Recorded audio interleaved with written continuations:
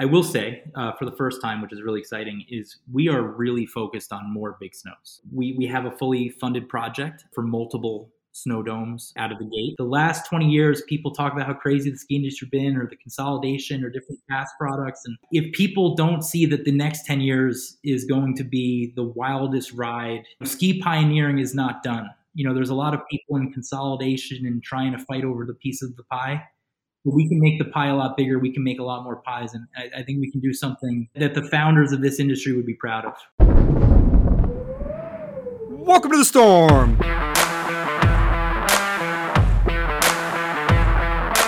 I'm your host, Stuart Winchester, bringing you one of the most original voices in the ski industry today.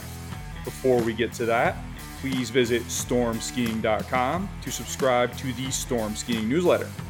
If you found the podcast on iTunes or Spotify or somewhere else, welcome. Thank you for checking it out. I really appreciate it. But this podcast is just a small part of the Storm. The heart of this operation is the Storm Skiing email newsletter, where I am breaking down the world of lift-served skiing all year long. Ski news doesn't stop for the summer, so neither do I. Next Tuesday, June 21st, I will be breaking down 8 new Indy Pass partners, 5 downhill and 3 cross country, so you will want to get in on that. For even more frequent updates, you can follow the Storm on Twitter and Instagram at Storm Ski Journal. All right, let's talk about my partner, Mountain Gazette. Have you subscribed yet? If not, why not? I'm telling you, having this thing on your coffee table is going to change your whole day. Mountain Gazette 197 is now shipping to subscribers, featuring an iconic cover shot by Academy Award winner Jimmy Chin. Mountain Gazette 197 is the biggest issue of the magazine ever, at 140 pages. Inside, you'll find John Fahey's true crime Aspen outlaw story, decades in the making. Ari Schneider's carefully reported piece on the fraught world of outdoor social media influencers, former bike editor Joe Parkin's love letter to two wheels, backcountry clashes in Teton National Park, stunning art and photography, and there's even a tear-out poster. The biggest issue of the biggest outdoor magazine ever. Go to mountaingazette.com to lock in your subscription today. Mountain Gazette. When in doubt, go higher. Episode 91, Joe Hession, CEO of Snow Partners. Skiing doesn't change fast, and it doesn't change often. When the high-speed chairlift arrived in the early 80s, that changed skiing. When shaped skis arrived in the mid-90s, that changed skiing. And when the Epic Pass bundled resorts, cut the cost of a pass, and shifted the sales season to spring, that changed skiing. All of those things combined may not change skiing as much as the next big revolution. And that is something that's already been a staple throughout much of the world for decades. Indoor skiing. Why? After decades of mostly static participation, ski domes have the potential to introduce millions of people to the sport who otherwise never would have had the chance to try it. I'm talking about the millions of Americans living in Texas, Florida, Georgia, and the other 10 U.S. states with 0 ski areas that have no outdoor skiing and probably never will. There are a couple of companies that see this potential. One is Alpine X, and I hosted that company's CEO, John Emery, on this podcast last year. The other is Big Snow, which already operates America's only snow dome in New Jersey. Big Snow is owned by Snow Partners, a company founded by Joe Hession, who entered the ski industry by parking cars at Mountain Creek at age 14. He's 41 now, and he is one of the most original thinkers in the industry. This is the longest podcast I've ever done, but trust me, when you get Joe on the phone, you don't hang up until he's done talking. Let's go. My guest today is the founder and CEO of Snow Partners, whose mission is to grow the ski and snowboard industry. Snow Partners owns and operates Mountain Creek and the Big Snow indoor ski areas, both in New Jersey. Mountain Creek features 46 trails served by 9 lifts on a 1,040-foot vertical drop. Big Snow is North America's first indoor real snow ski and snowboard facility. Snow Partners also pioneered the terrain-based learning program that has been implemented at more than 50 ski resorts worldwide and developed SnowCloud, all-in-one resort management software.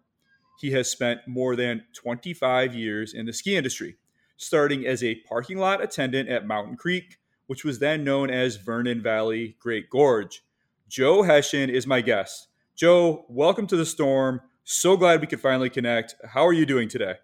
Great, Stuart. Thanks for having me, and I'm really excited to be in the Storm. I'm a big fan of the podcast, and yeah, thanks for having me. I'm really excited to be here. I appreciate you saying that, Joe. Thank you very much. And I want to start with a huge congratulations to you and your wife, Haley O'Brien, for those of you who don't know. And you guys are expecting. When is the addition coming?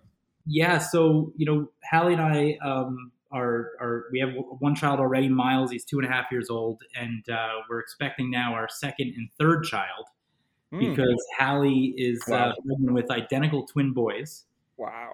So we'll have 3 crazy boys to be dragging around ski resorts all over the country soon. And she's due August 15th, but with twins, especially identical twins, we're looking for early to mid-July is what they're saying at this point. Wow. Well, congratulations on that. Where did Miles make his first turns? First turns ever for Miles was at Mountain Creek. Nice. If not in our house, right? Because we're a big fan of the Riglet program. We've been involved with that with Burton forever. So, talk about a lucky kid. When he was born, he received like 3 or 4 snowboards in the mail as gifts upon his birth.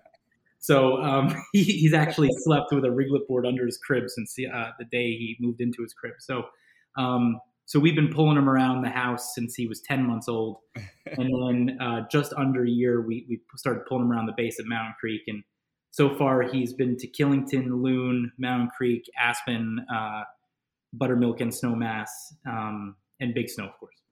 Well, he has had probably a better ski resume than some people listening. Did you say he snowboards already? You put him right on the board? Right on the board because of the Riglet kind of program, like that little board that you pull around from behind. It's just so intuitive, and they have this little handlebar where literally when he was learning to walk, we could get him sliding sideways around the living room. And are you and Hallie both boarders as well?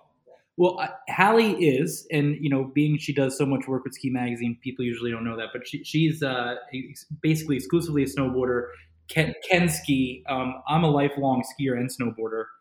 I do both. I started skiing when I was 3, snowboarding when I was 8, and then something I've got into last few years, which has literally kind of been game changing for me, is split boarding. So I love to go up Mountain Creek. I did 20 times this winter, just hiking up with a split board and then snowboarding down.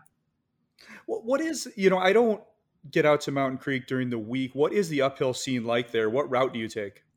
So it's a great question. So the uphill scene here is, I think it's a struggle a lot of resorts have. And Hallie and I used to live in Boulder, and we used to go up to Arapahoe Basin. And it was kind of a cool time to be there where their uphill pass kind of program was starting. And I remember I'd go and there'd be, 100 people there. Now I think I hear there's thousands of people there.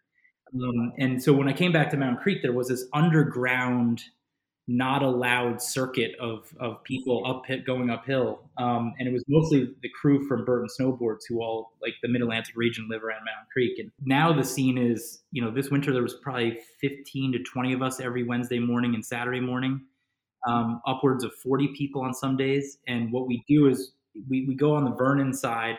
So either up Garden State, if we have a bunch of newbies who have never done it before, we'll go up Horizon because it's a really nice climb, not as steep, or the backside is actually one of the best alpine tours you can do here.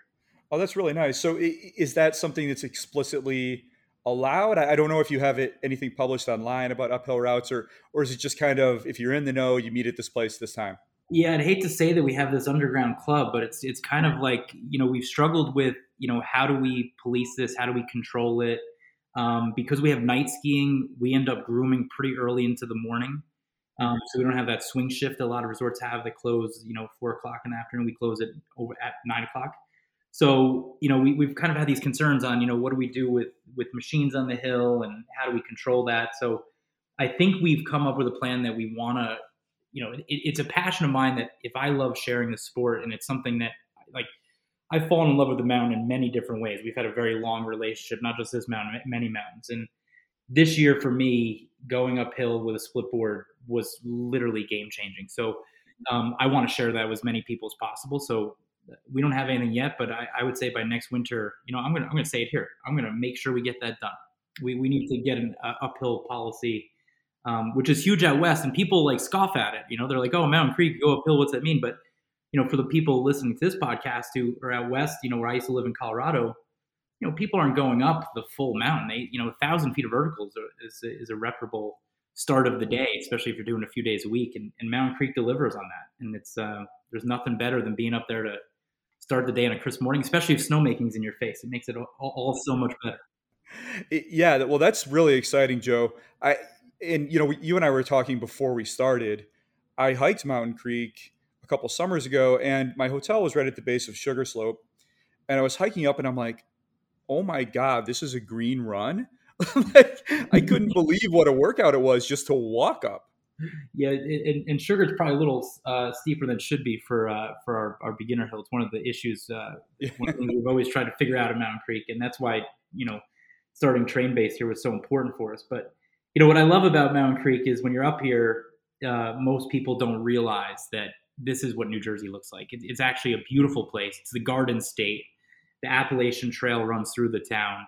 One of the most hiked sections of the Appalachian Trail, which is like these rocks that go up the stairway to heaven. It's just a beautiful place. And to get to take people here, especially my friends from Colorado who have this preconceived notion, they either grew up in Colorado or California or Ohio, then moved to Colorado. And when they come out to Mountain Creek, they have this thought of, oh, I'm going to New Jersey. What's this going to be like? And it's so great to under promise and over deliver. And it's just, I'm very proud of the New Jersey brand. I think it keeps us fresh and it keeps us, we have the greatest guests in the world in the New York, New Jersey area. And, if you don't believe that, just watch any sports athlete, a quarterback for the Giants will tell you, it's not easy playing in this market, but if you can make it here, you can make it anywhere, right? Yeah, I have to say, Joe, I've skied Mountain Creek a long time. It's my home mountain, and the changes are palpable over the last few years. I think you and your team have done a great job, and I do want to get into Mountain Creek really deep later on. First, though, let's shift our focus to Big Snow, because I really want to congratulate you here on reopening that facility after the fire that happened in October. How does it feel to have your indoor facility operating again? It feels amazing. It feels amazing. It's there's an energy at Big Snow. For those people who haven't been there, there's an energy when you're in the facility, when you see people sliding out. So in winter or summer, right now it's a little trippy when it's 90 degrees out and you're in there and it's 28 degrees.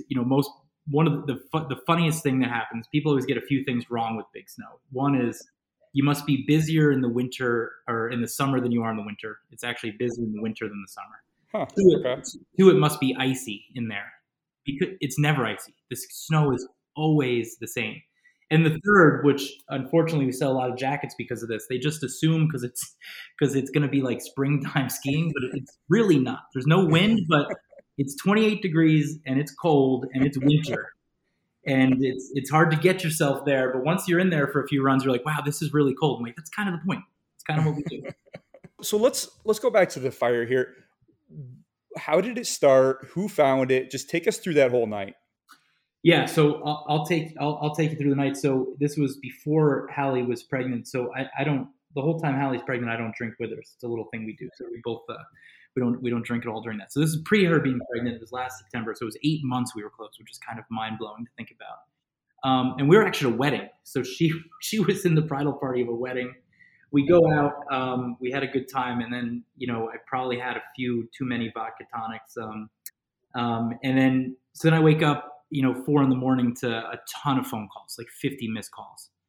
And it's kind of that moment where you're like, this better be a fire. which maybe I wish I didn't say because unfortunately it was a fire, but no one was hurt, which is all that actually matters. But so what happened was early in the morning hours last September, there was a fire in a heat trace. So the big kind of roof structure on the dome has a heat trace in it, so it doesn't let snowpack in the winter kind of build up on it, so the weight. So it melts the snow. So that was installed. We inherited the facility. We leased it in 2016. It was originally started construction in the early 2000s, right? So over this time, this was installed, I guess, 10 years prior to when the fire happened, 9.5 years prior. And this heat trace lit a piece of the roof on fire, and then basically then went down an expansion joint, a rubber and kind of wood expansion joint that's kind of in the dome structure itself, and really burned a section that, for all intents and purposes, is 3 to 4 feet wide, 80 feet in length. It's a really tiny fire. The firemen did a great job. We couldn't be more thankful for the amazing first responders that we have in the Meadowlands and who came that day and really did a great job putting the fire out. And as far as the damage, no one was hurt, which, like I said, was the most important thing. No first responders were injured. Everything went as planned as far as putting out the fire. And the damage to the facility was, when you think about how long we were closed, is really frustrating. It was almost nothing. It was smoke damage. And this little expansion joint. And the biggest thing, which is why the delay, was when the fire happened, the fire suppression system that's inside the dome. So just imagine, you have to have a ski resort that has a fire suppression system over the whole top of it. When the fire happened in the roof, it's a dry system, so it basically triggered it to fill with water. But because the fire was in the ceiling and never went underneath the heads never opened up, so the pipes filled with water. The waters are it's sitting at 28 degrees. The pipes then freeze. So we had a massive section of our fire suppression system that was now had to be removed and replaced. And so between the smoke damage, the cleanup, fixing that one piece, and then the fire suppression system, it was about 6 weeks of work. Now you're going to think to yourself, well, what's he talking about? You were closed for 8 months. How is it 6 weeks of work?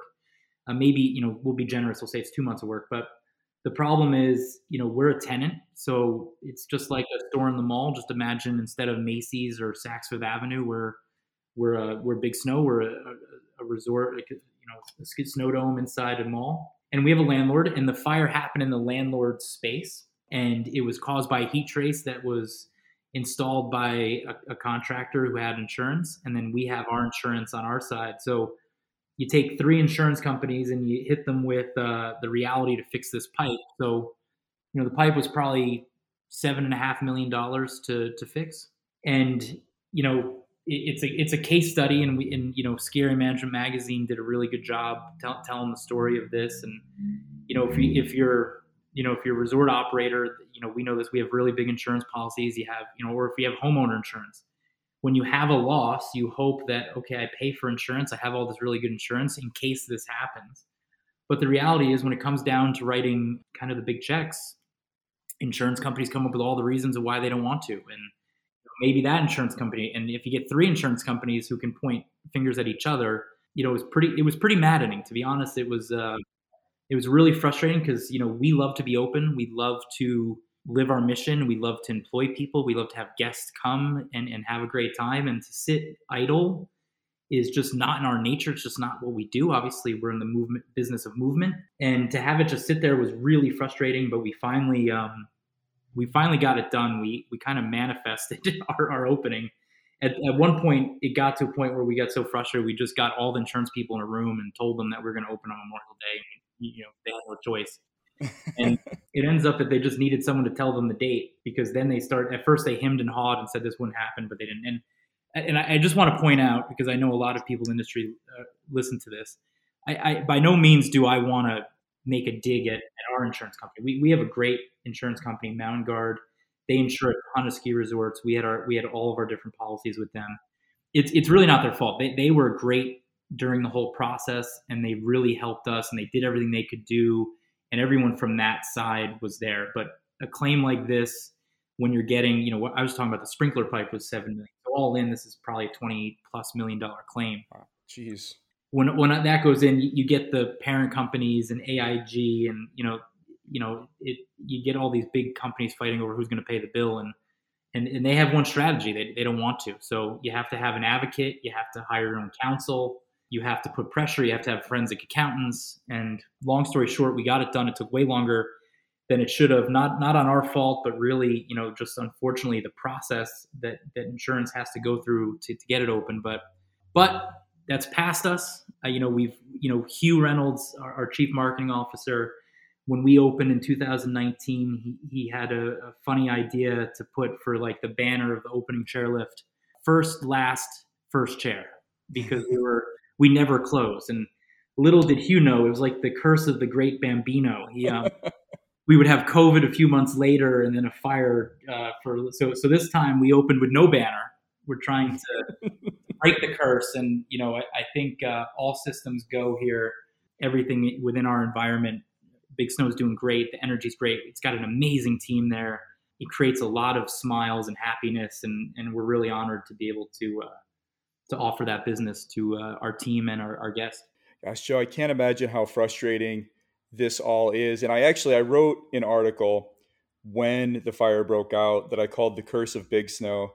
And I went all the way back to the groundbreaking and the thousands and thousands of days until you opened on December 5th, 2019. The center was open for 94 days before COVID shut you down for 177 days. You reopened on September 1st, 2020, spun the lifts for 388 days. And then the fire closed the facility on September 25th of last year. It was a 244-day closure by my calculation. Reopened till May 27th. I mean, you want to operate ski areas, not negotiate with insurers, right? How do you deal with that frustration? How do you stay positive? How do you move past it and say, you know what? This is a pain in the ass. This is not what I signed up for, but I'm going to do this. We're going to make this work. We are going to provide this experience where no one else has, despite all the obstacles that have come up since the day that ground was broken on the facility in New Jersey. How do you keep your spirits up, and how do you keep going through all these frustrations? Yeah, great question. And if you were part of our team and kind of knew kind of how we operate, what's interesting about all the setbacks, we didn't even recognize them as major setbacks as they were happening from internally, right? We knew we weren't open. We knew we had to get open, but we've never lost faith in this business. The curse of Big Snow is interesting because, listen, the property itself has a really complicated past. And, like a lot of things in our business, if it weren't for we love businesses that had complicated pasts, because a guy that started in the parking lot doesn't end up owning these businesses if they were successful out of the gate, right? So right. I couldn't be more thankful for the mall's issues in the past, because I wouldn't be sitting in the driver's seat if that didn't happen. But with that said, what keeps us going and kind of what wants us to be here is we believe so much in the business model. We believe so much in what the facility does. And, getting it open, we knew that if we could bring this type of experience of skiing and snowboarding and getting people who've never done it, getting a completely different type of guest base from demographics of all over the world. Like one of the things that I'm most proud of being from New Jersey is the diversity that we have here, right? So we have absolutely amazing culture, diversity, people from all different parts of the world, speaking all different types of languages and religious backgrounds. Such an amazing place. And the thought of having a facility that we could open there, and prior to us getting involved with Big Snow, we had actually, one of the reasons I quit my job back in 2012 was, Hallie, myself, we had this dream of opening up a learn-to kind of ski area in Central Park. And we actually went as far as leasing a piece of Central Park, and then just had to get another approval from the Central Park Conservancy, which is actually really hard to do. But in that quest of wanting to bring skiing and snowboarding to the people, all of a sudden, Big Snow kind of like entered the conversation kind of to us. And so when we thought about, okay, we could take this facility that's been around for a while and we could actually be the ones to open it, that would be amazing. And then we did that. So then when COVID hit, obviously there, the whole world closed. So we didn't feel like, that was not quite on us. That was an our curse hitting us there. The fire, that one's tough. The fire one was tough. That one was definitely specific, and the world was getting back to normal, and we were kind of sitting there on the sidelines, and that was frustrating. But when you see what we're able to deliver at Big Snow and the energy it creates and the team that we've hired, and people who are teaching snowboarding or skiing who never even skied or snowboard 18 months prior to them teaching it, and then them taking trips up to Killington or out west or going, and all of a sudden seeing like, I'm now part of this community. Like, we're creating a ski town culture in the Meadowlands in New Jersey, which when you see the power of what that actually looks and feels like, there was never a moment that we doubted we wouldn't get back open. And, from, you'll find with me, we really are focused on humans first. And a lot of people say that, and, it's a fun thing to say, but our mission statement at our companies is to enhance the lives of our team first, guests second, and partners by building lasting connections. And the ability that Big Snow does to allow us to hit all of those things of our mission is absolutely amazing. And what makes that all sustainable is, we have to have happy team, happy guest.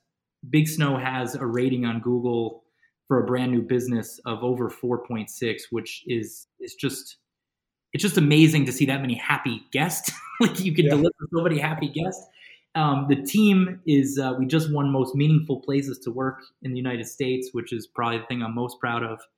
And it financially does really well. So all of those things together, there was never a doubt we'd be back. It was super frustrating, but I'm proud to be back.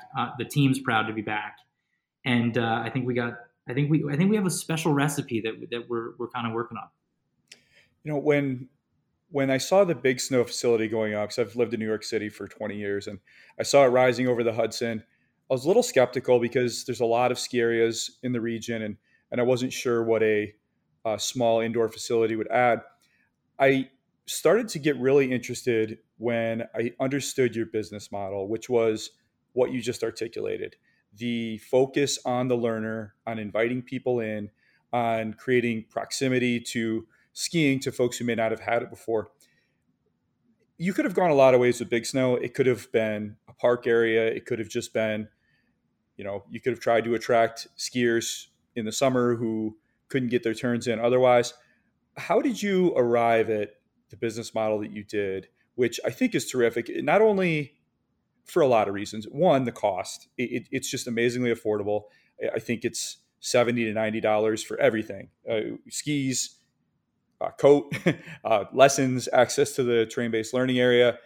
And you're right, as you said, in New Jersey, it's easy to get to. It's affordable. You wrap everything into one. It's very organized. How did you arrive at this business model and this way of going it, which seems to be working out really well for you when you can have the lift spinning? Yeah. So we really came up with it because we're kind of born in this industry, and our company was started in 2012 with a passion of, 85% of people who try skiing and snowboarding don't come back a second time. And my background is in Lean Six Sigma, so I'm a Lean Six Sigma black belt. I'm a process expert. A lot of the great experience that I've had in this industry is working with amazing teams at resorts all over the country and the world on projects, designing rental shops, learning areas, children's programs. And what's really cool is, we started that business first. That's our snow operating business. And that business, we got to go to all these different resorts and work on projects, and we still get to do that now. And it's really interesting to be able to see how the design of the guest experience would be and how it would flow. And because we had the experience of Mountain Creek, we knew the core guest of Mountain Creek, right? So Mountain Creek's has an amazing ability to teach people to ski and snowboard. And there's just, it's such a major piece of our business. So it was obvious to us that teaching people to ski and snowboard was going to be in our DNA to start. And if you look at the other piece of Mountain Creek, park is really important to us for a lot of reasons, and affordability. And so a lot of our thoughts that we took to Big Snow come from three places: our work with resorts around the world, our our deep experience at Mountain Creek, and then also looking at snow domes around the world and trying to figure out which ones are which for which people. So there's different types of snow domes. There's ego government-driven snow domes. So they're the ones like in China, Dubai, Abu Dhabi, Norway, where they're like 400,000 square feet. They don't make any business sense. You can't justify the capital to make that make sense. The amount of visits you would need to make it pencil is just mind blowing. I'm sorry, 400,000. Just contextualize how big is Big Snow compared to that. Yeah, Big Snow is 180,000 square feet. Okay. So imagine like double Big Snow. Like Ski Dubai is double of Big Snow.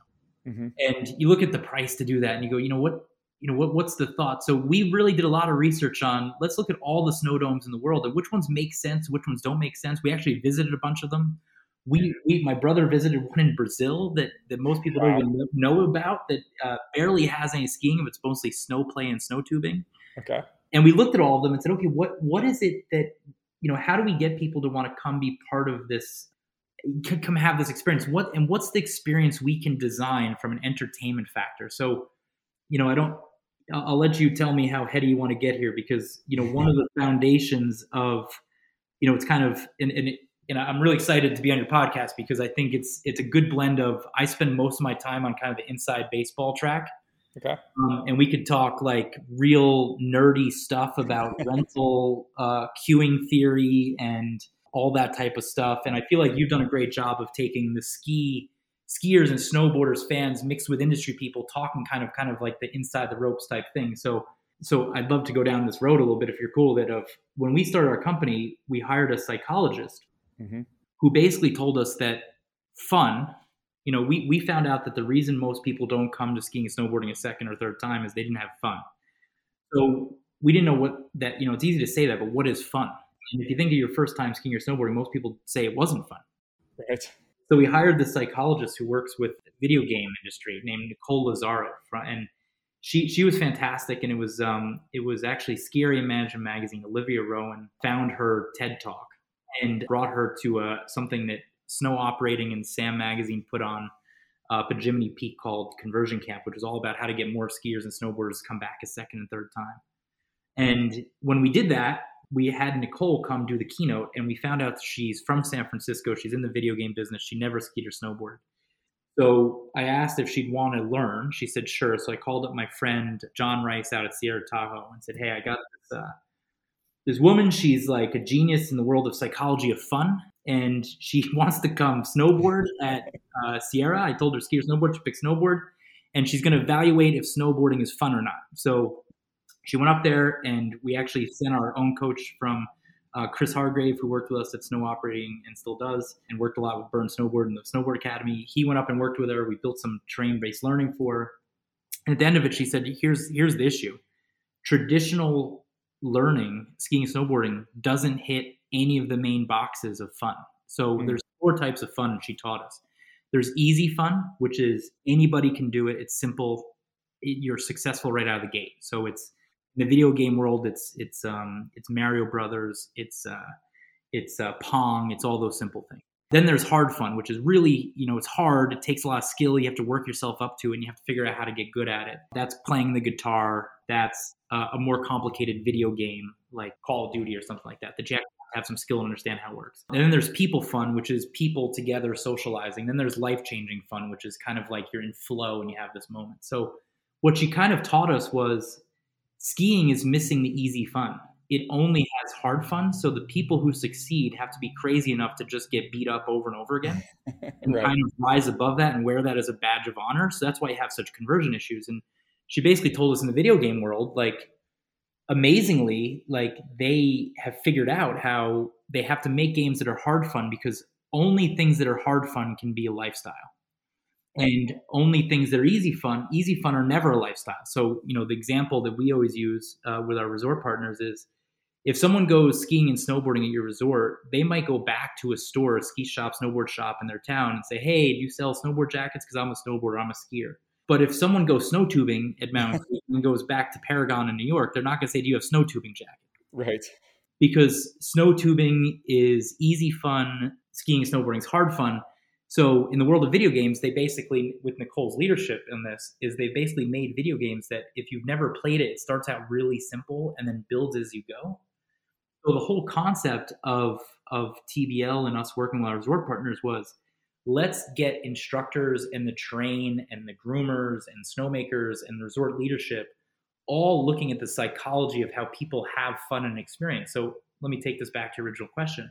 So when coming up with how did we come up with the business model for Big Snow, our business model was, how can we deliver? Like, one of the things that I love and get frustrated about is snow tubing is growing, and resort operators love to say, like, oh my God, Camelback's doing 180,000 snow tubing visits, which is great. It's a great ancillary business and it's great. But like I said, it's not a lifestyle. So like, I don't wake up in the morning to open up a tubing hill. It's just not, right. No offense to people. Like if that's what blows your hair back, if it's all about the money, like that's great. For me, I truly believe, and to the point that it's become my life work, that sliding on snow can be a life-changing situation. It can change the way you travel with your family, travel with your friends, have moments with yourself.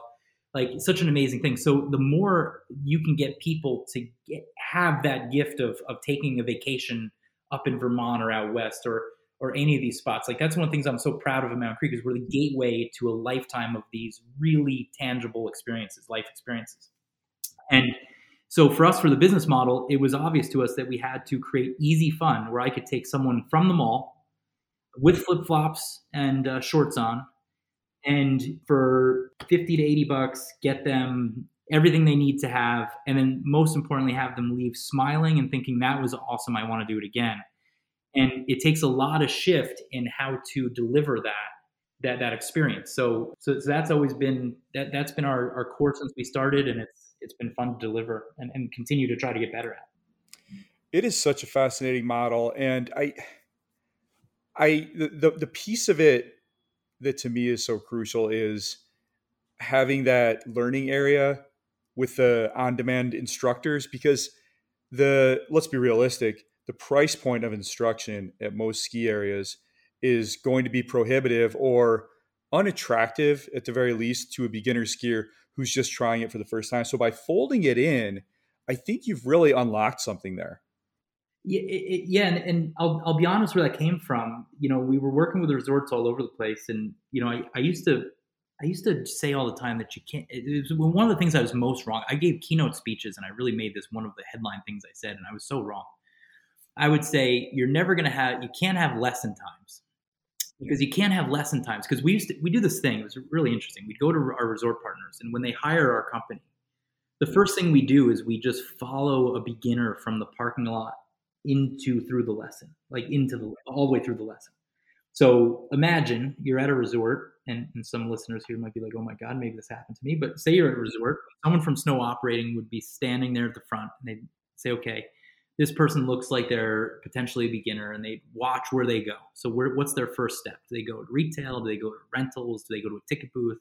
Like, what's the flow? And then we track everything they do and how long it takes. And then as we do that, we actually watch everything they do. And then after they get through rentals, they then go through, hopefully, into their lesson. And what happens a lot at ski resorts, and this, ski resorts were developed haphazardly, right? Like, it's kind of like, I always tell the story of someone was like, hey, let's slide down this hill. Oh, let's make a rope tow. Cool. Okay. Well, if we got a lift, we could probably have more fun, but we probably need people to pay us for it. Okay, let's do that. And then it was kind of like, well, some people don't have stuff. Well, let's get some stuff for them to borrow. Okay, we'll rent it to them. And well, some people don't know how to do it.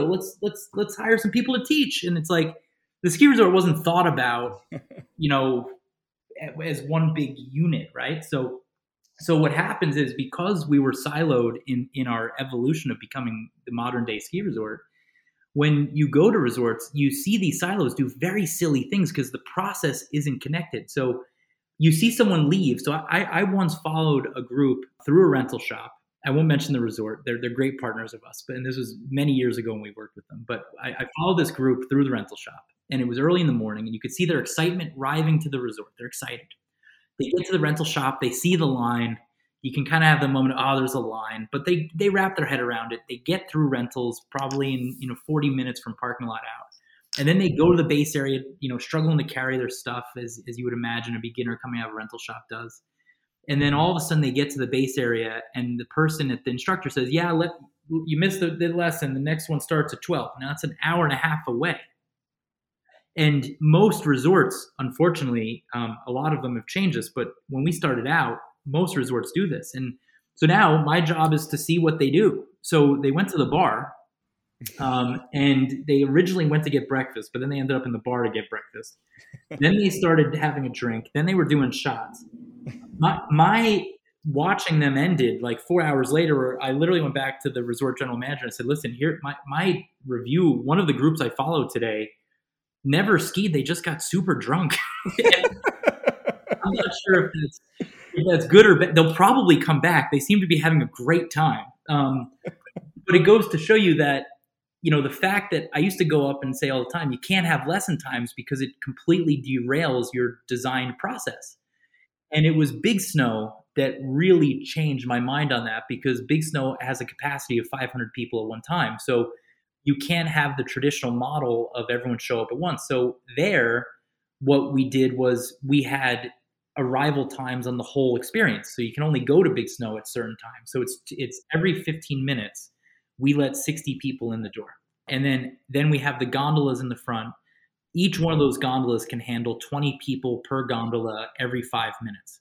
And then everything from our outfitting of our clothing to the restrooms to how to get your boots put on to the lockers are all planned to have 60 people every 15 minutes flow through. And because of that, the lesson experience then is completely matched to make those two happen. So your rental experience and your arrival experience has to completely match your lesson experience. And it was really the capacity constraints of Big Snow is what pushed us to look at it that way. And now at Mountain Creek, we actually, and this is where I had to eat my words, we have arrival times for the rental shop. I used to say all the time, you would never have arrival times or session times for your rental shop. So how could you have them for your lesson? Where I was dead wrong was you should have arrival times for your rental shop, because a rental shop can only process so many people per hour or per 15 minutes or per 5 minutes.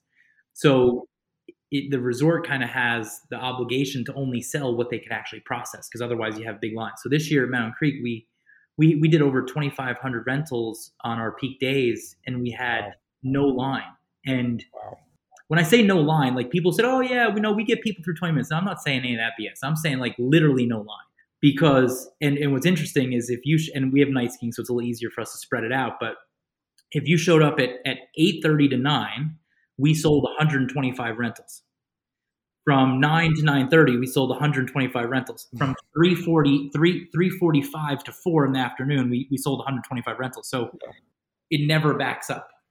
So you have a model that works. You've obviously thought about it, are open-minded, continue to tweak it.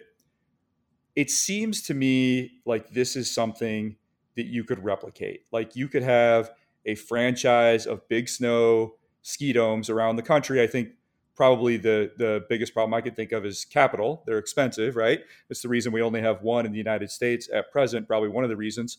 So years ago, after the facility in New Jersey opened, there were some allusions in some interviews with you and others that there could be potentially a Big Snow facility in Miami. Have you thought any more about additional Big Snows? And if so, is there a timeline or any details you could give us about this?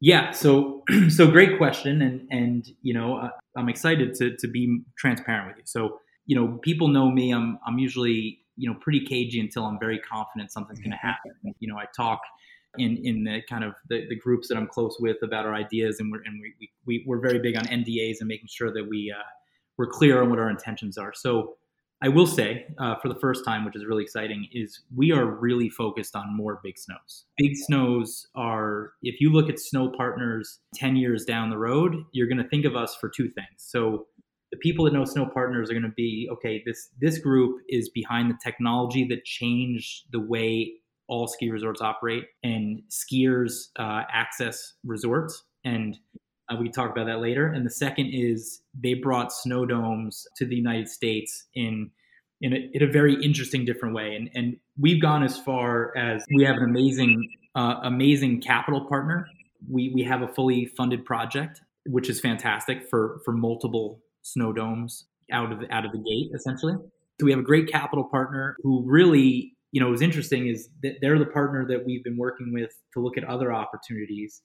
And it really kind of came down to a really great relationship, working on other projects and looking at other things, and then really diving into the business model of Big Snow and realizing that Big Snow is an amazing business. It does really well financially because if you think of the infrastructure, it only has one very small fixed grip chairlift. It only has one snowcat.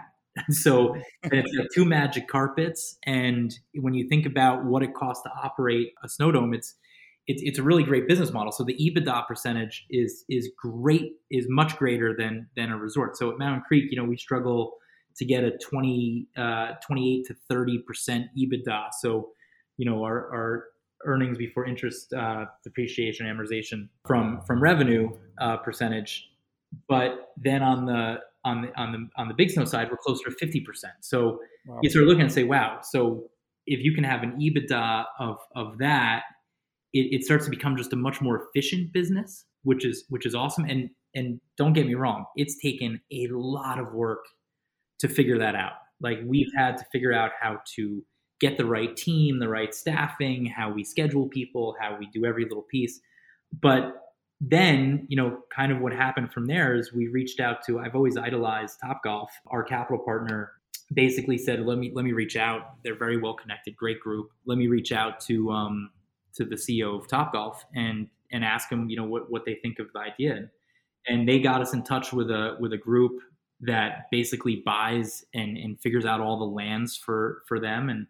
And so right now I'm not mentioning some of these groups by name until they're ready to, but so they've gone out, we've gone to demographic research on different locations of where future Big Snows would work for our guest and demographic that we're looking to do, knowing now that we have the experience and kind of the ingredients of the guest and experience we're trying to do. And then the last group that we connected with was a company called Arco Murray, who we can definitely talk about by name. Arco Murray is the group that did all the Carvanas, Topgolfs, iFlies, and what they do is they do specialized structures, around the world, but mostly in North America, that are made to be replicated. So replicatable. So if you think about like a Carvana, like very unique building, very different construction, and then there's many of them across the country. So Arco Murray would be the company to do that. So we entered into an agreement with all of these different groups. And this was a long time ago. This is probably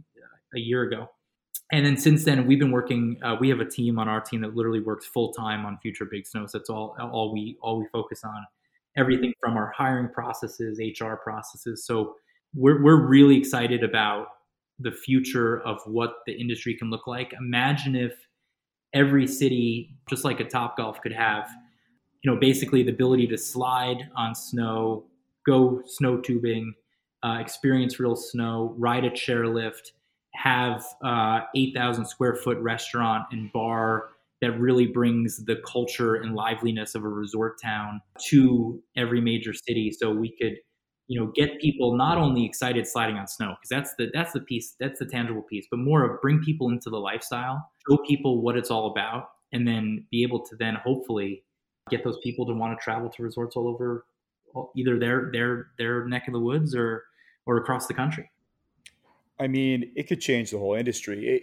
If you look at the United States, a good percentage of the population, I don't know what percentage, lives in states like Texas or Florida where there's no snow, never has been, never will be. So if you grow up in Orlando or Houston or Atlanta, you don't have easy access to skiing. Now, you may be lucky and grow up in a ski family who takes a trip to Colorado every year, but probably not, and you'll probably never try it.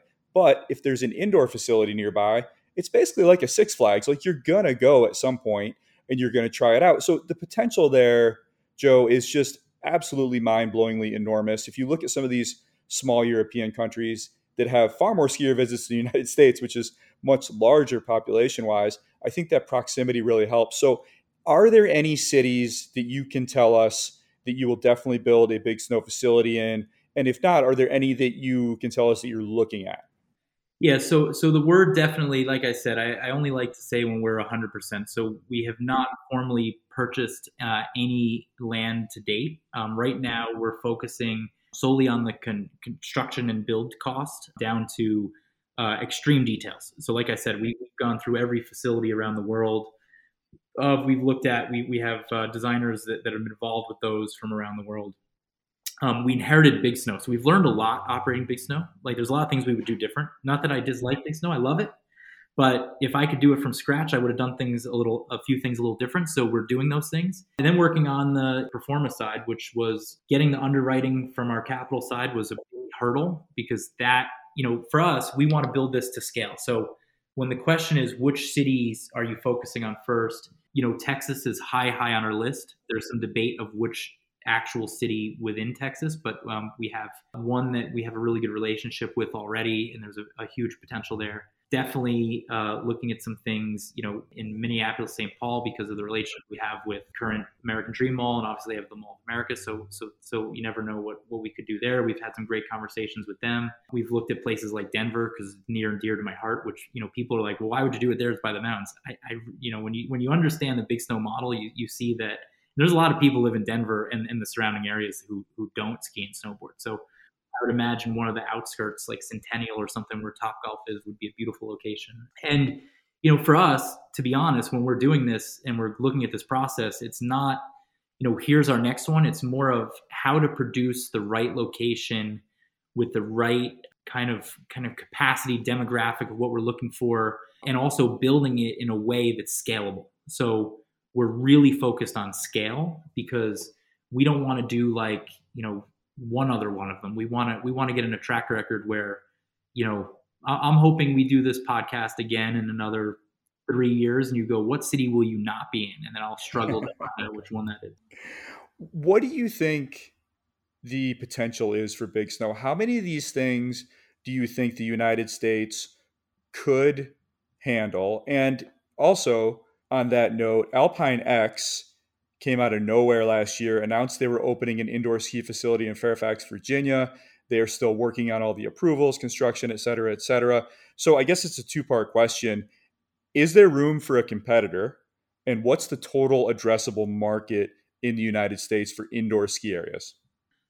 Yeah, absolutely. I think I'll answer the first question first. Is as far as how many could there be? If you look at the business model of what we're trying to kind of create and what we've created at Big Snow and how we're creating it, I think it really is. It's hard to say limitless, but when you look at, we're not trying to be everything to everyone. We have a very specific model of how we function, how we operate, and I think there can be many of them. Now, with that said, they're a little different than the current Big Snow. So they're not necessarily bigger. In some spots of the hill, they're smaller. In other spots, they're slightly bigger. But overall, including the restaurant, they're the same size, which Big Snow doesn't have a restaurant that we operate. So it's slightly smaller overall compared to Big Snow if you take out the restaurant. So to us, we think they could go all over the place. As far as competition, what's beautiful about the ski industry is, we have such healthy competition. Like we can disagree with how certain people go about the same process. And it's kind of like in the restaurant business. We're all chefs. We all love our food. And there's some people who make amazing food. And there's plenty of space to go around.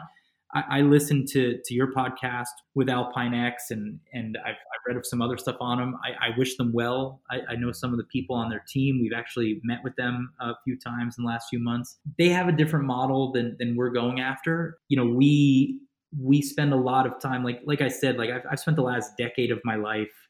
I've traveled to 137 resorts. I've done research on every indoor snow dome. I operate the one in Big Snow. And so for me, I'm kind of nerdy down to the second detail of the planning of every piece of it. And it sounds like they have some really cool ideas that are different, out of the box, looking at it from a different angle, kind of more of a bigger hotel. Like our future Big Snows, we're not looking to be in the hotel business. We're looking to be in the family entertainment business, which is skiing, snowboarding, snow tubing, birthday parties, really great après ski experience, and really good retail, boot fitting, that type of thing. So as far as Alpine X is concerned, I wish them well. I hope they open 20 of them. I hope they open 100 of them.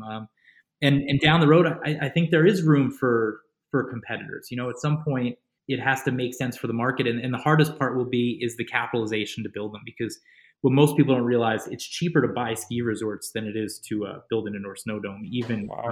one smaller than Big Snow. Wow. As you look at these future facilities, Joe, are you thinking about standalone facilities or attached? And the reason I ask this question is because I love your business model and I love how you have organized Big Snow and the mission. The risk I see to it is that the American Dream Mall has struggled financially. The Wall Street Journal reported last week that the mall failed to make its semi-annual interest payment for an $800 million municipal bond. I probably don't have the full story there, but as you think about it, is it best to just detach from these larger entities and just have a standalone facility like a Walmart? Not that I'm comparing you to that, but basically a parking lot and a building, rather than being dependent upon the physical health of a larger entity?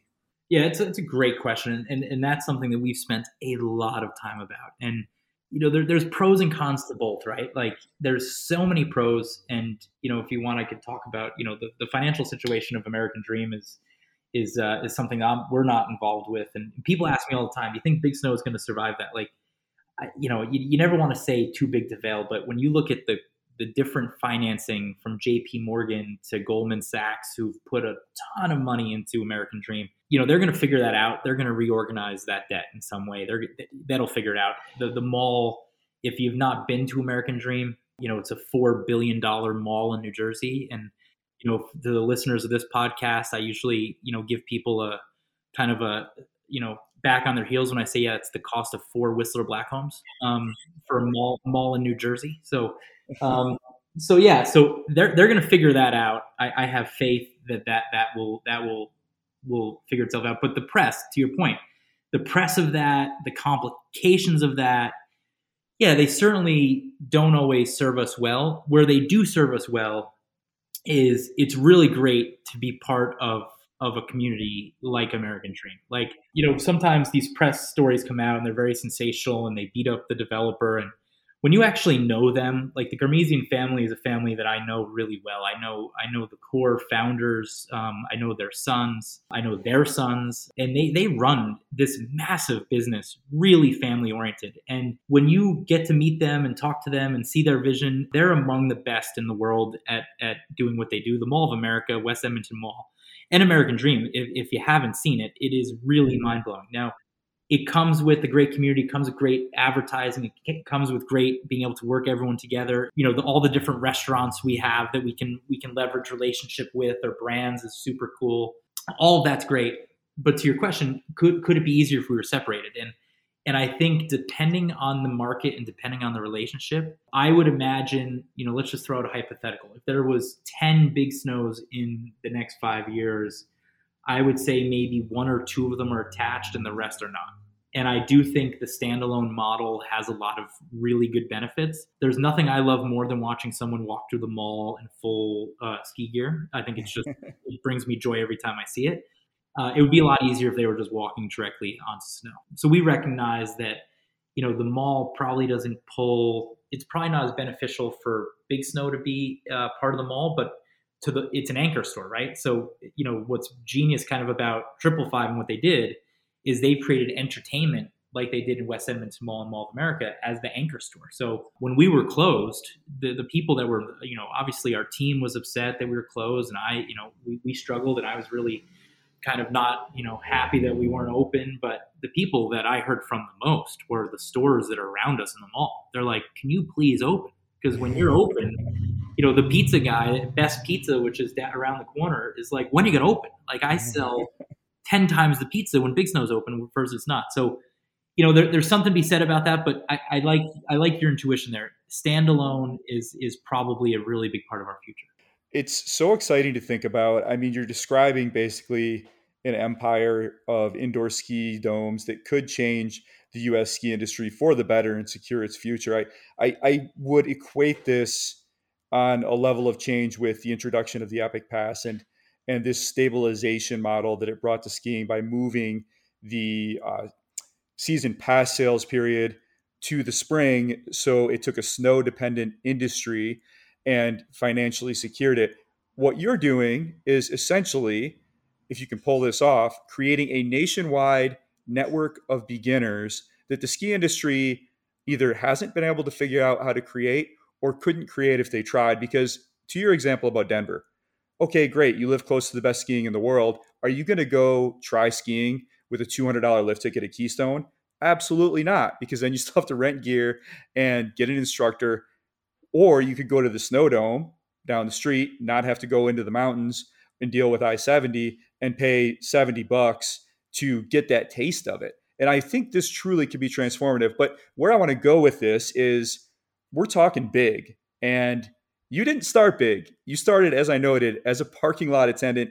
This is one of the most amazing Charles Dickens stories in skiing. Joe, take us back to the beginning. Vernon Valley, Great Gorge in the 90s as a parking lot attendant. Tell us how you got that first job and just tell us the story of from there to creating Snow Operating. I mean, it's an amazing journey.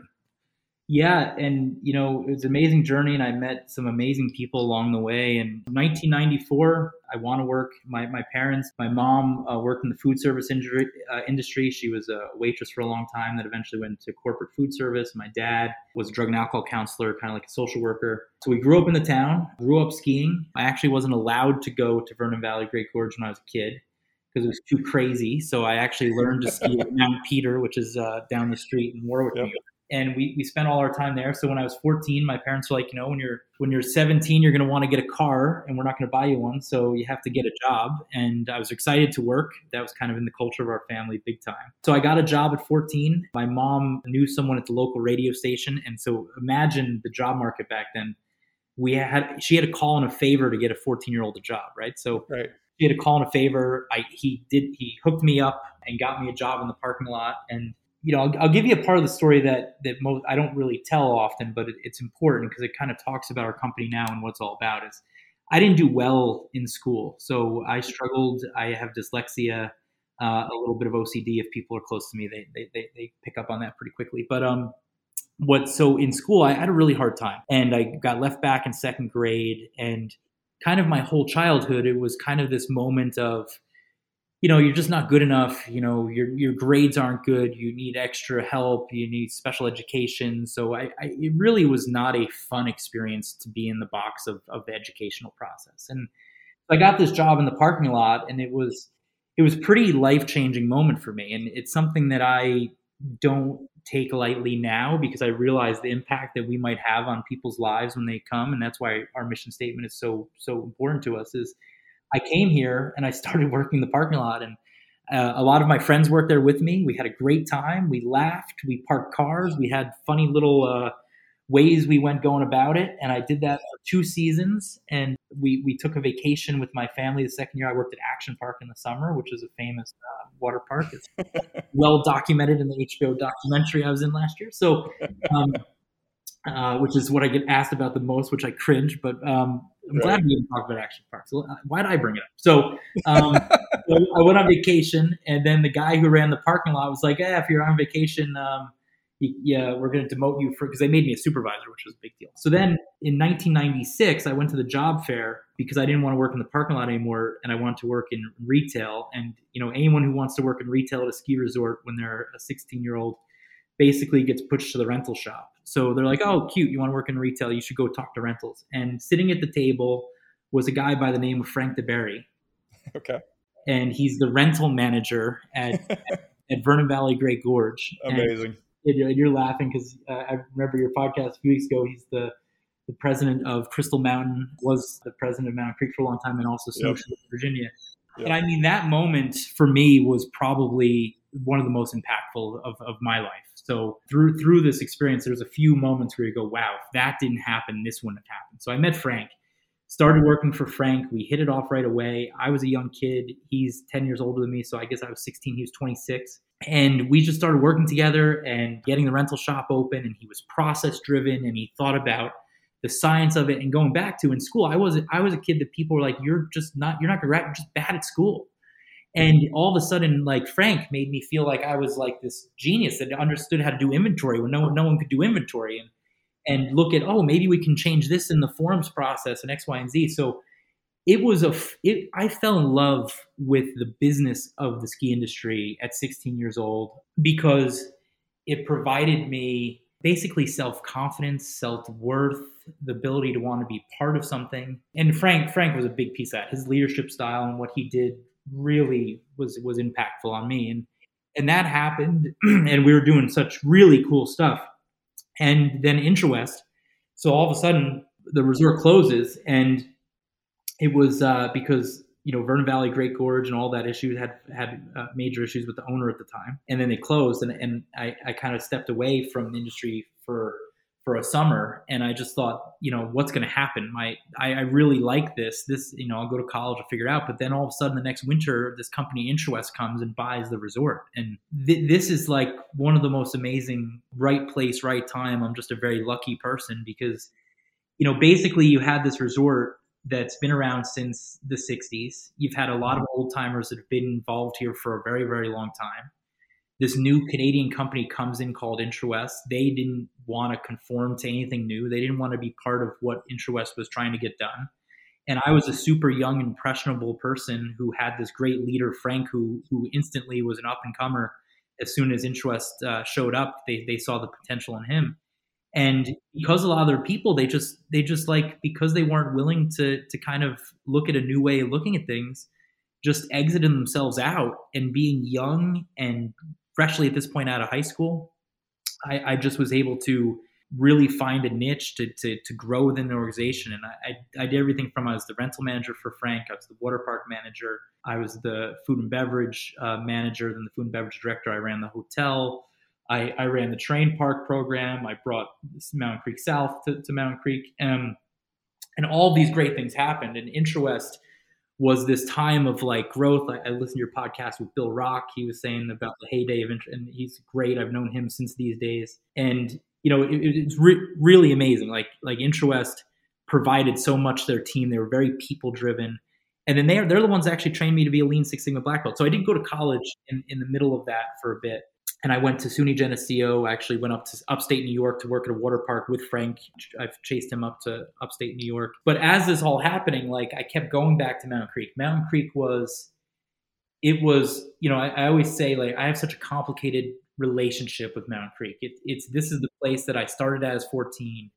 I grew up in my most transformed years, like the years that really meant the most to me, growing up and learning and really a sponge, happened at this place with the people that, not just the people from Intrawest who had all these really interesting new ideas. And I've heard you talk about, the massive lift, imagine all of a sudden just helicopters, like you're 18 and you're like, who's this new company? And then it just all summer there's helicopters everywhere. And there's like lift towers going in and you're like, what are they? This is wild. It's like every kid that has an older ski resort in their hometown wanted this to happen. It was the greatest thing that ever happened.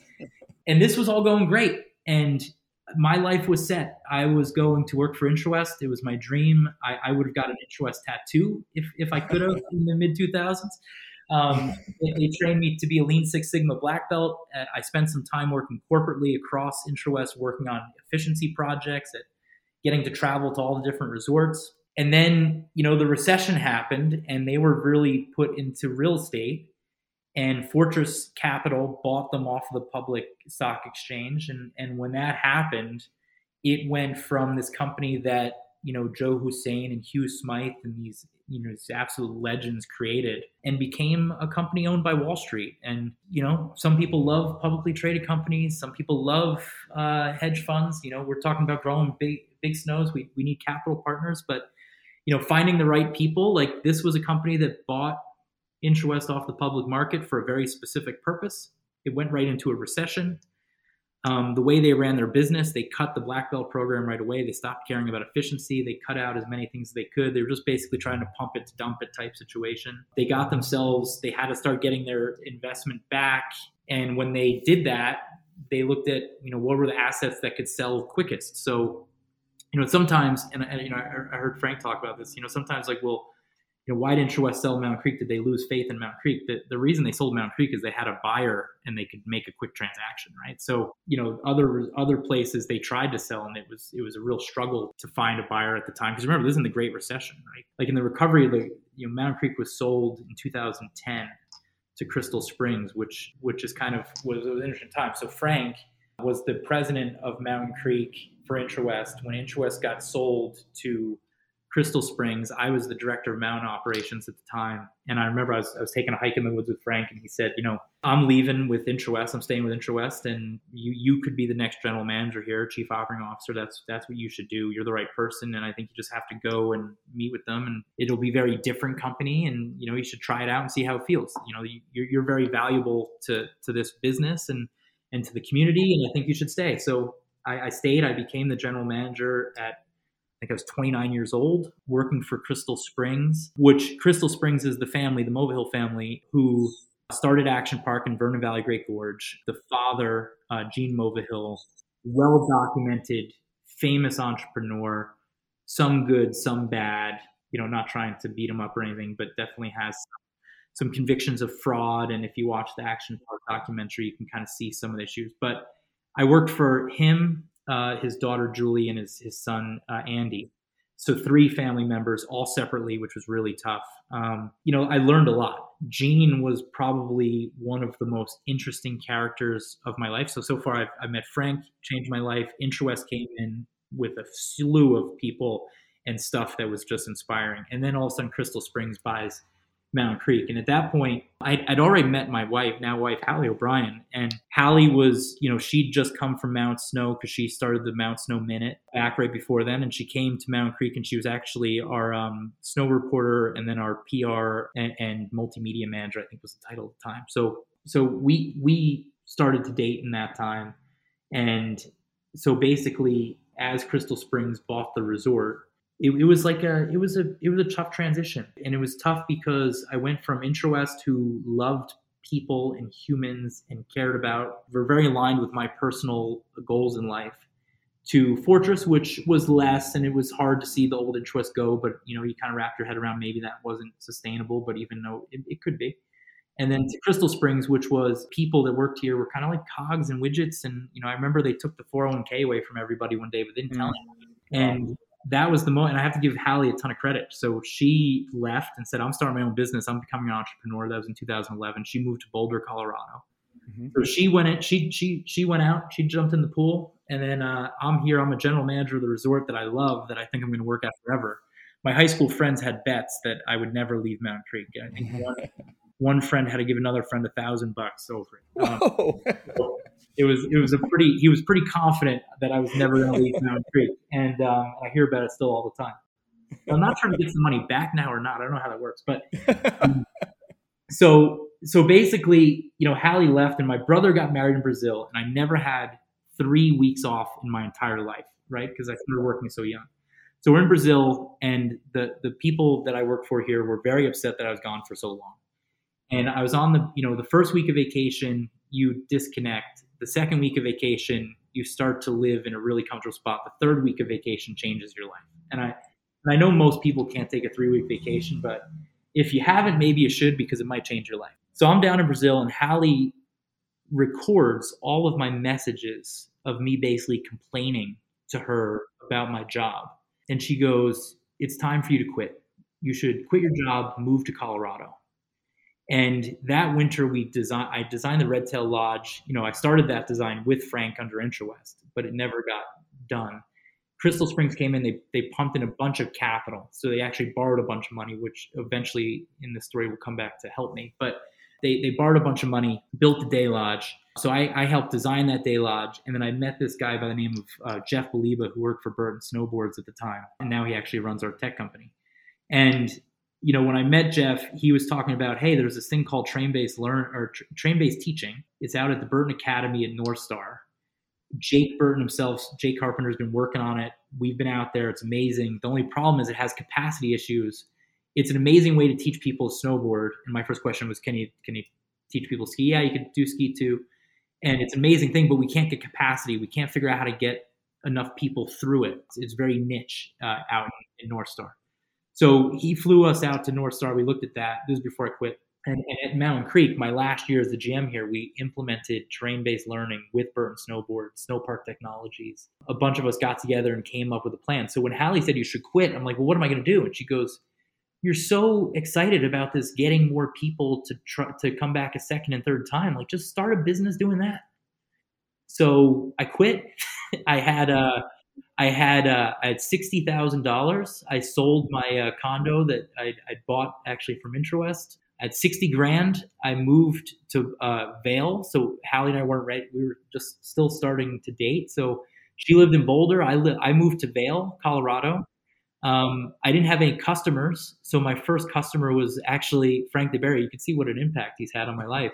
Right. He called up and said, wait, you're quitting Mountain Creek? It was him. I got two phone calls. The day I quit Mountain Creek. One was from Bill Rock. One was from Frank DeBerry. And oh, wow. And Bill Rock, it was great. He was like, it was kind of like a question, like, did you quit or did you get fired? Like GMs never quit. I'm like, no, I actually quit. He goes, what are you thinking? Like it seems like a weird move for a 30-year-old to quit. Right. You're doing pretty good at being a young GM. Don't get ahead of yourself. You can't quit yet. And then, he still gives me shit for this. And he's like, you should come work for Vail. I'm like, nah. So he would not have been a bad person to follow, but I think it's as he says now, it's kind of worked out. So Frank, I actually became the director of marketing intern at Snowshoe as a consultant. So I went back to Intrawest when I quit here to help him out. He had a change in marketing, needed someone to help get it together. I worked with a guy by the name Ian Arthur, who was the chief marketing officer at the time of Intrawest. And we reorganized, hired the team there, and I did that temporarily. And then I started this business of trying to find a purpose that a ski resort would pay me to come to their resort and design either learning experience, this whole program of how to get people to come back more and increase their conversion. And, I started writing for the NSA Journal, which I'm now a board member of the NSA, which I'm very proud of. I started working with Ski Area Management Magazine. I would travel to resorts. The then president of NSA, Michael Berry, would joke like, yeah, if you get Joe a hotel room and a plate of spaghetti, he'll come to your resort and work for free. And it wasn't untrue. And I mean, we had no money. And, Hallie, she was doing really well. So she really helped pay the bills in the early days of snow operating. And she also did all our marketing, was why we looked so good. People thought we were better than we were because we had the amazing asset of Hallie's talents making us look good from the outside. But I would travel. Like I said, I've been to 137 ski resorts since 2012. I've worked with the resort teams at so many of them on designs, and I mean, cool projects. Like, I listen to your podcast, and when I hear, certain people, I think, oh, that was a cool project. I got to work with that. I got to work with that team, and still get to know all these people. So what happened was, I just read a book that it's a controversial book, but it's I read it years ago, and I had to just listen. I don't really read books. I listen to them, so I listened to it again. I listened to the first few chapters, and it was Rich Dad, Poor Dad, and I've been fascinated by how does somebody go from working for a company to owning a company. And when you listen to that book, there's, some things that are a little, they make sense, but I think in recent times he's gotten a little aggressive author. But when you really look at the one thing that I think he gets right and wrong is the difference between an asset and a liability. And the one thing I won't credit that book for, but it made me think as I was reading the book, is the greatest asset that I've personally had was my own credibility, and basically credibility and relationships within the industry. And I think that's something that makes the ski industry so special. If you're not, we're very good to entrepreneurs. If you show up and you really want to do something, and the list of people who helped me when I became an entrepreneur, Brian Fairbank, absolute legend in the sport, Michael Berry, Art Berry, Houston, Camelback, like these people from Mike Solomano up at Killington, amazing resorts, amazing ability to work with them. And, it was the always wanting to deliver on the project. So if they hired us, I wanted it to them say that was a great project. And every resort I got to go and work on a small, we're working with the project teams from marketing, director of market, or mountain operations, retail, rental, snow school. And we're doing cool projects where we're not placing lifts, even though sometimes we'd work with SE Group and talk about putting in new lifts, and they'd get involved in that more intense engineering. But we were how does a rental shop like project like A Basin working on the new rental shop, and to get to work with Al and Peggy Hiller, like it's such a cool thing to get to know them, right? So that process, that credibility led to the New York Times reaching out, all these different news things, industry stuff. I've had the luxury of and the great honor to give the keynote speech at almost every industry show, from SIA to OR to Mountain Technology Symposium to sitting on a keynote panel at NSA to Interski in Bulgaria. So from that, hard work and credibility to try to deliver an experience to this great community of ski resorts led to the Big Snow people reaching out and saying, hey, I read about you in the New York Times, and I actually took my kid to go skiing at Whistler Blackcomb, and I saw this really cool thing at Olympic Station, and when I talked to the guy there, he said I had to talk to this guy, Joe from New Jersey. I go, we live in Colorado now, but yeah, cool. What are you doing? We're the new and this is when I meet the Garmesians about Big Snow. So it was this, like, quitting my job because I didn't believe in the direction of the company, I didn't believe in people. Following Hallie, who really, led the path as an entrepreneur and took the ultimate risk, to people like Frank, to Brian Fairbank, Tyler Fairbank, who helped seed us along the way, and Burton Snowboards. I miss them. They really helped us early on by funding us and basically giving us a little retainer to help go to resorts to help survive. So like I literally paid for groceries with the help of Burnt Snowboards for 2 years. But then through that credibility became really exciting projects. So we got to be involved in some of the most innovative projects in the world, from new children's programs to new rental shops to new concepts for base areas. It's some amazing resorts, like some of the biggest name resorts, we probably worked at all of them. And it's such a cool thing that then people are like, oh, who's going to design Big Snow? Oh, we need you guys to do it because you guys are great. And then that led to, why don't you operate it? So we actually leased Big Snow, and I'll never forget the moment. They said, okay, we want to work out this lease. We worked out the numbers. The lease is, if you can imagine what the number is in a month, I'll tell you the number. I don't think it's a huge secret. It's my secret to tell, so I'll tell you it. So we pay over $250,000 a month in rent. So, imagine that's more than my parents' house when I grew up. So I'm signing this lease. I've worked with all the resorts. I have this amazing asset of this credibility and relationships around the industry. But, if you know anything about the snow operating business, like, it's a good business. It's a healthy business. It's not big enough to do a lease like that. So they kind of fell in love with our dream of what we wanted to do and gave us the lease. And I'll never forget, they said, how much can you put in? It's a startup. And I said, and they're like, without like leveraging like your parents' house, like, how much can you put in? And I'm like, $1 million. And I'll never forget the looks I got from around the table of all the people on our team going, where the hell are you going to get $1 million from? And then, there was a moment where I just say, yeah, we're going to put $1 million. Because I thought to myself, it's 2016. It's not going to open for the next 2 years. I could find $1 million by then. So we leased Big Snow first. So we have Snow operating. We leased Big Snow. And then we started SnowCloud actually before all this, but I'll get to that later. SnowCloud really came from the fact that we're working with resorts all over the world on how to make their processes more efficient. And we realized the biggest reason why most of their processes are inefficient is because of technology. So we went to all these different people to try to get them to create it. And then we started to realize that, technology is actually the greatest way to change the way the guests can experience a resort and connect with a resort. And, I also fell in love with technology to the point that it's the main focus of, it's the backbone of Big Snow. It's the backbone of Mountain Creek. It's the backbone of the future of Snow Partners is we're really a technology company. And, I love this little quote from Elon Musk, who's basically like, technology is great because it's like modern day magician. You can literally create things that didn't exist, and you can do things that no one ever thought was possible. And when they see you do it, they go, how'd you do that? And, you've picked up a triple player seasons pass here at Mountain Creek or a day ticket. And, you probably have the reaction most people have when they pick up a pass at Mountain Creek, is they literally look at us like we're crazy. Like, that's it? That's how you do it? Like, yep, that's it. And they're like, I remember when we first said we weren't going to mail seasons passes, people were like, you're the dumbest people. How dare you? There's going to be lines. And I remember opening day, they're like, wait, there's no lines. They figured out this new thing. It's super cool. It's just the guy standing at the entrance with the scanner. He scans my QR code on my phone, pass drops out, and you're done. And Snowcloud next year, so I'll give you a little sneak peek on this. A lot of resorts are going to kiosks, and it's not that I dislike kiosks. I just don't think they're scalable. I don't believe in them because I don't think they're scalable. And it's very European, and we're the United States. We're like where technology lives and breathes and gets developed. So next year, when you come to Mountain Creek, you'll encode your own ticket with your own phone. Right, last year, on a busy day, we could have basically, so let's say we had 100 people working. We had 100 human kiosks with iPhones who could encode tickets.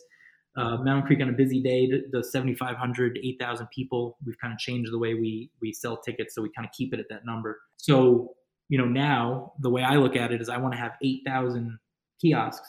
So I want every person to be able to encode their own ticket with their own phone. But let me just get back to the end of the story. So I say we're going to put $1 million into Big Snow. And then right around that time, we're working our tech company, our business around the country. I'm trying to figure out, okay, we're going to open Big Snow, a bunch of questions of how we're going to do it. And then all of a sudden, Mountain Creek, the place that I left in 2012, who had this huge impact on me, still kept in contact with all the mountain guys who've been here for over 50 years, goes into bankruptcy. And it went into bankruptcy because that family that I left working for had a minority partner who didn't have control of the business, who basically broke up Crystal Springs and Mountain Creek, and he took control of Mountain Creek. And this was in 2015. And he never ran a ski resort, didn't really know anything about the ski business, thought it was something he wanted to try to do. And Mountain Creek, sometimes people look at Mountain Creek because it's in New Jersey, think it's a small ski resort. I used to love to have this conversation in Colorado because I'd remind people from a year-round visit perspective, it's not far off Keystone, right? So where my friends come out here, they're like, this is like a real resort. I'm like, yeah, we do 8,000 to 10,000 people on a busy day. What do you think? What do you think it was? I'm shocked. Yeah, you have a hotel. Yeah, I know. He bought the resort, and there's an old saying in the wine business that works really well in the ski business. It's the best way to make $1 million in a winery or a ski resort is to start with 10 million. So if you don't know what you're doing, this thing will bite you pretty quick, and you have to really understand the business. There's so many distractions. You have to be very disciplined. You have to be focused on core business. You have to really understand the things that can get out of control, like expenses or seasonal variable labor. Like, I look at operating a resort as an art form. It's something that, we pride ourselves in. We try to be the Michelin star chef of how to operate a resort. Like, I like to go down to the detail of the second. Like, I don't like lines. I want a rental shop with 0 lines, like not under 20 minutes, none of that crap, no line. So Jeff bought the resort, or he took control of the resort. He had a lot of financial problems, ended up going into bankruptcy. And this goes back to relationships. Relationships are the greatest thing. The human connection, which is why it's in our mission statement, the word connection, is what makes or breaks most things in the world. How you are to people, how you take care of people is usually how they'll take care of you in the future. So back when I worked for these people I really didn't like, who were kind of mean to people, because I didn't just like the way they treated people. So sometimes I feel bad saying that about them, but they were so mean to so many people, I wrapped my head around I can say that. So this guy, Jeff, I'd go to dinner with him, and I formed a good relationship with him. So when he took over, he'd call and say, am I doing this right? Can you help me with this? I read this in Ski Area Management Magazine. Is there any way you could help me? And what was interesting is when he went to bankruptcy, he called me and he was real upset, and his father was sick and unfortunately passed away not long after that. And he didn't like the ski business. He was losing a lot of money in the ski business. He'd increased the price of the season's pass really high, which is the biggest mistake every operator of Mountain Creek has had is, and people listening to this not from New Jersey, New York are going to laugh at this, but it's Aspen of New Jersey, right? Because what happens is people see New York City, they see the glitz and glamour of what, this amazing, the greatest city in the world that we're part of down the road is.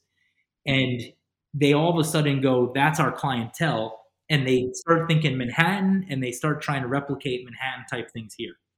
And they don't realize that Mountain Creek is a blue collar, upper middle class, upper middle class.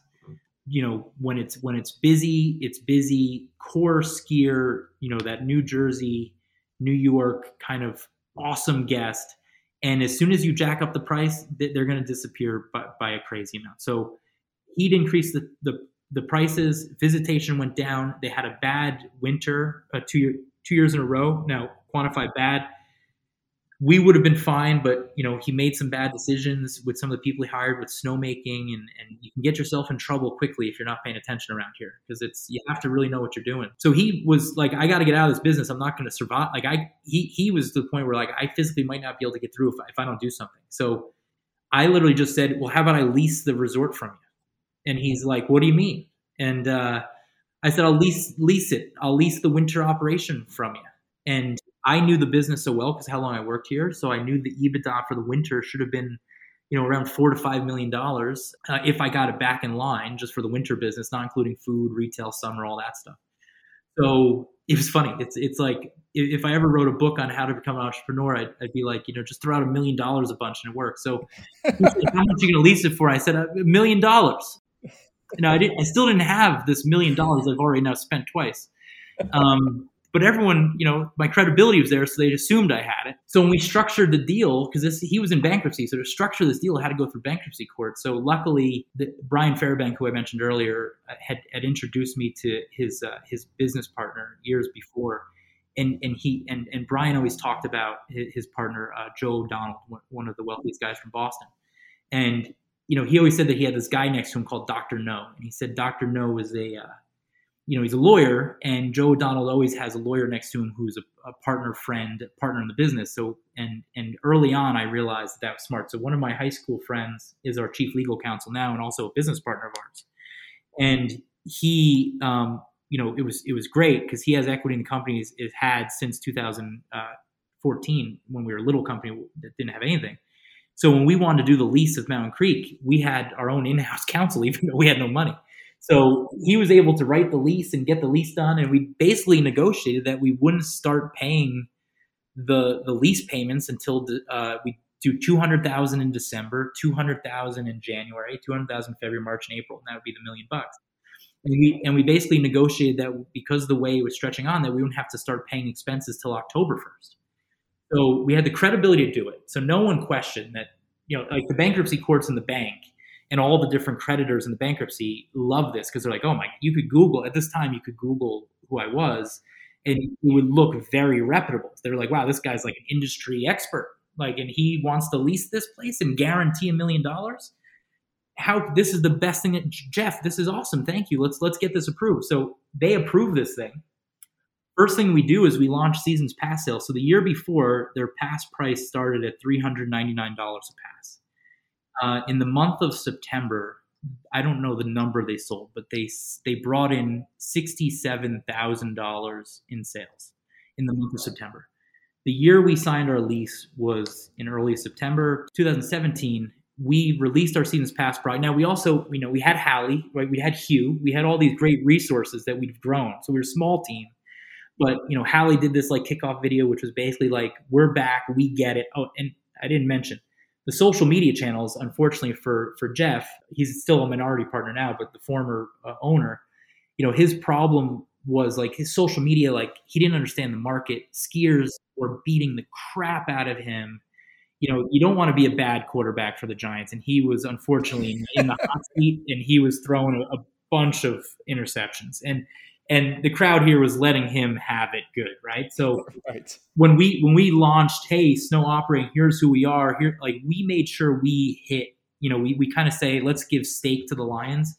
We put so much steak to the lions that they were like, holy shit, Mountain Creek's back, and instantly the response we got was great. And then we hit them with, and passes are $229, and we sold $1.2 million in passes in the month of September, prior to having to pay a single expense at the resort. And we basically covered our entire rent of the whole mountain in the month of September. And from there, basically what happened is we just went all in and said, let's run this business the best it could be run. Let's give our core guests, the skier, the snowboarder, the train park, racing programs, beginner, learn to, let's just take this off the charts. Let's do a great job, and let's try to prove that all these things that we've been working on with resorts around the world, now all of a sudden it's the hot seat. Now it's like, you better deliver. If you're getting paid to consult, to help design experience at some of the best resorts in the world, you better damn run a good one when you own one.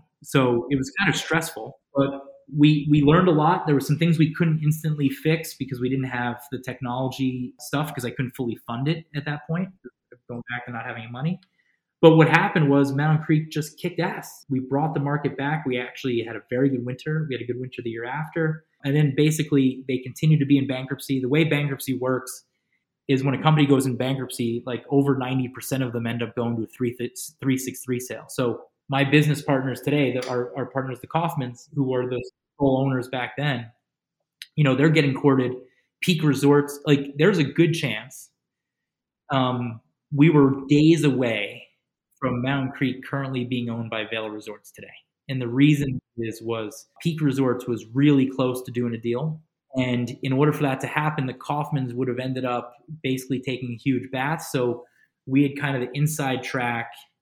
We were here operating it. We formed the relationship with the Kaufmans, and we were able to reorganize and do a deal. So we basically purchased our equity in the resort, a controlling majority interest, right to exit bankruptcy. And we did that by basically canceling the lease that we got and then growing cash over 2 years and investing it all back into the deal, pay down all the creditors. And we came out of bankruptcy in March of 2020. That date is famous for lots of reasons. Wow.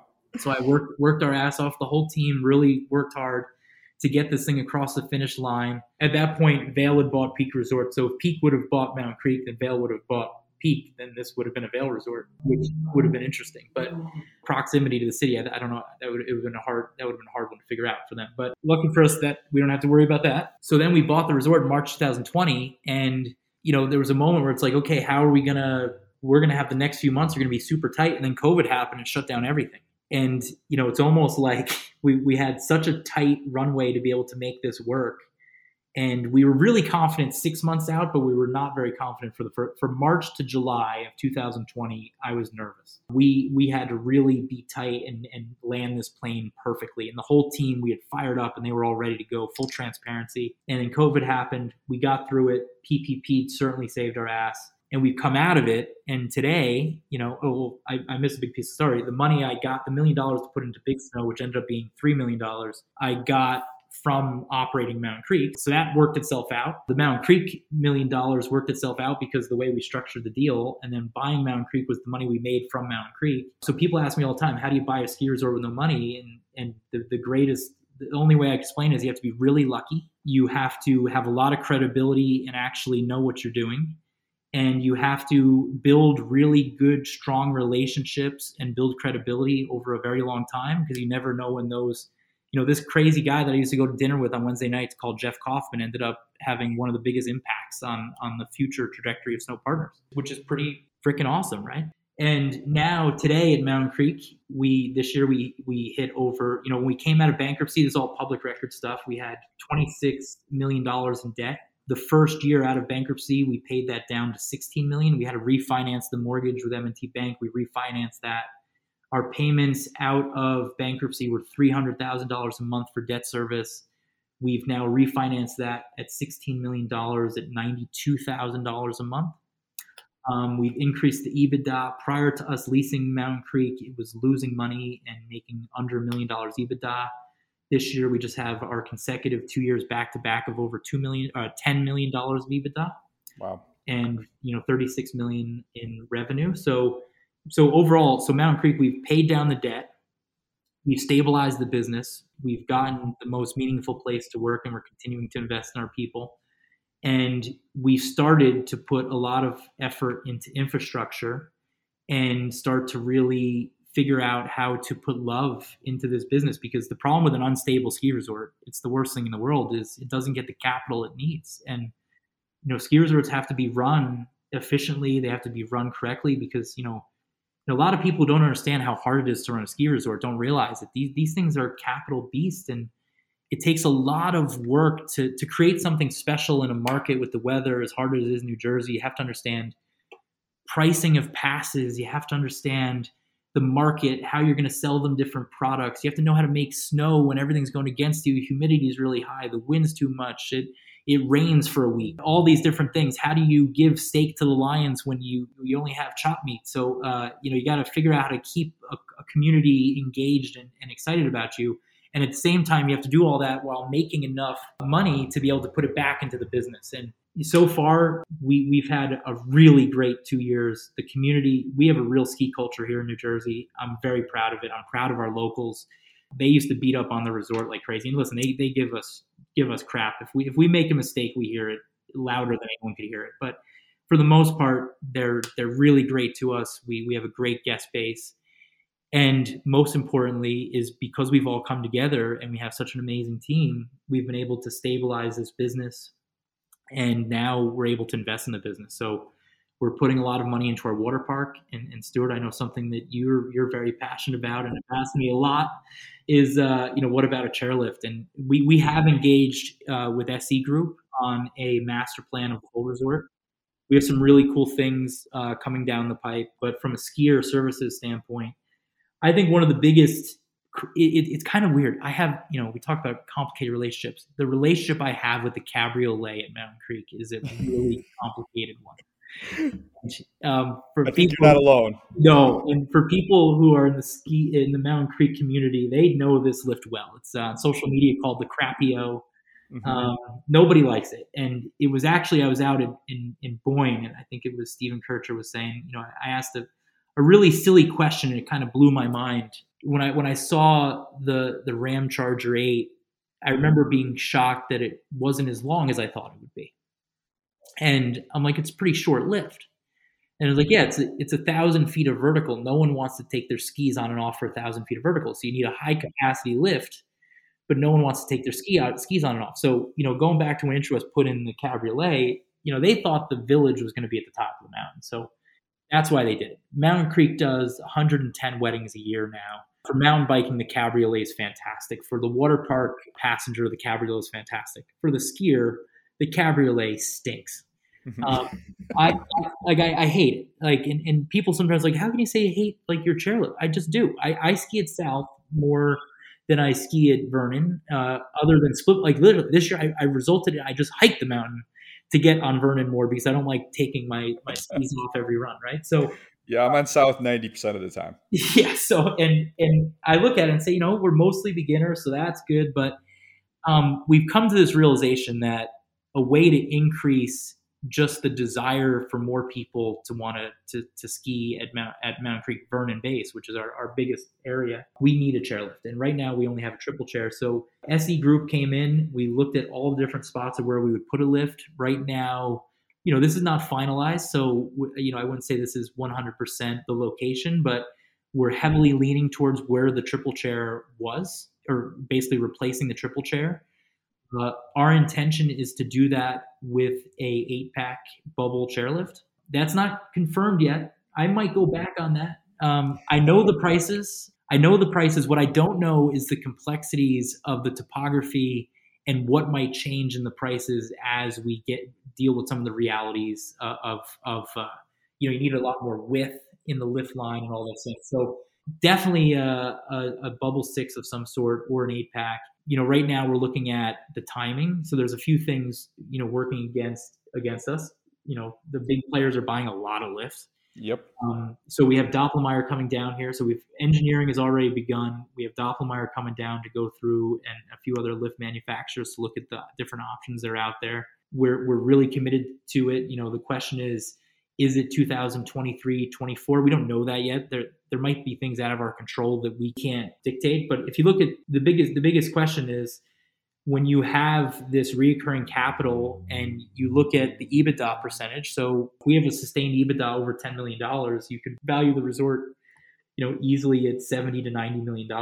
And at that point, if we only have $16 million in debt, we've done a really good job on the business side to earn us the right to put in some things. And the question is, we have to put in things that'll give us the biggest impact. And to me, going back to our amazing guest base here in New York, New Jersey, which I love it here. I don't want to live in a place where people pretend to be nice to me. I want them to let me know when I'm not doing a good job. It keeps me honest and it keeps me motivated. And, I really look at myself as like a coach or an owner of a football team in this market. And it's cool to own Mountain Creek because you have such an intense community to hear about it. But they deserve the best, and they deserve a lift. In my opinion, it should be a 8 pack. I was listening to Carl talk about it at Mount High. Absolutely love Carl, love Mount High. Done some great projects with him, and it was interesting hearing him talk about the same thing, because I think there's a lot of people in other markets like, why would they need that there? And it's like he's looking at that LA market, which is similar to our market of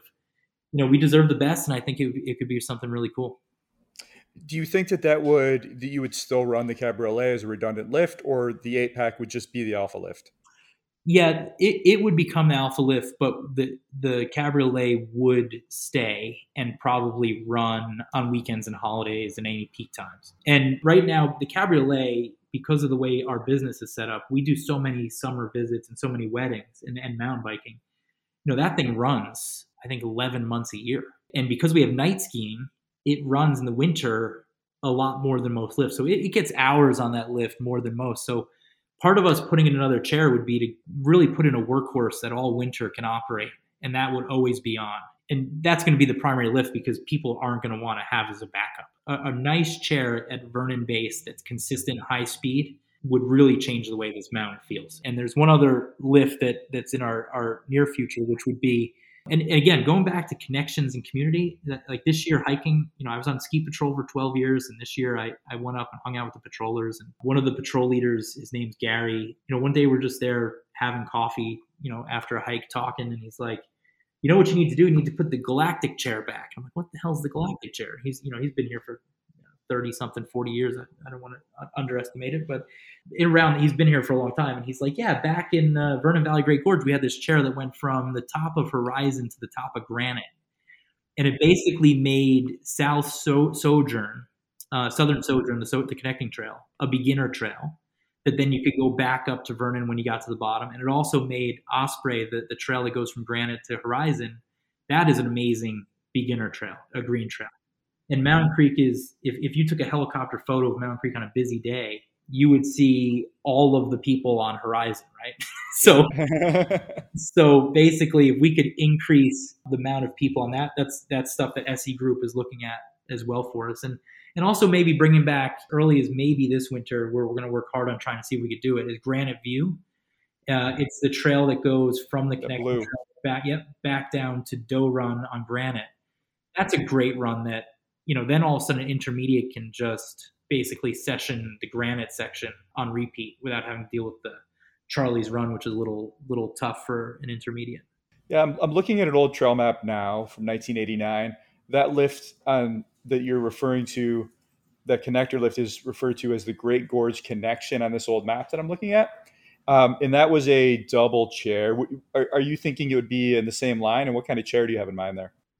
Yeah, we haven't gotten to that point. Like, my thought would be, the naive thought would be, it would be great because, one of the things that the Kaufmans did before we bought the resort was they put like crazy amount, over like $1.5 million into the triple chair. And they put a lot of length of life on it. So we're like, okay, we're going to rip out this chair that just got this huge investment. Can we relocate it? But, Doppelmayr, everyone laughs at you. Because when you want to move a chairlift, most of the cost is the construction and the placement of towers and all of that stuff. Obviously, the steel, and with the prices of steel, those prices have gone up. But if you're going to move a lift, you're better off getting a new lift. But then the problem is the cap. Right now, I don't know what it would look like, but I think it would have to be.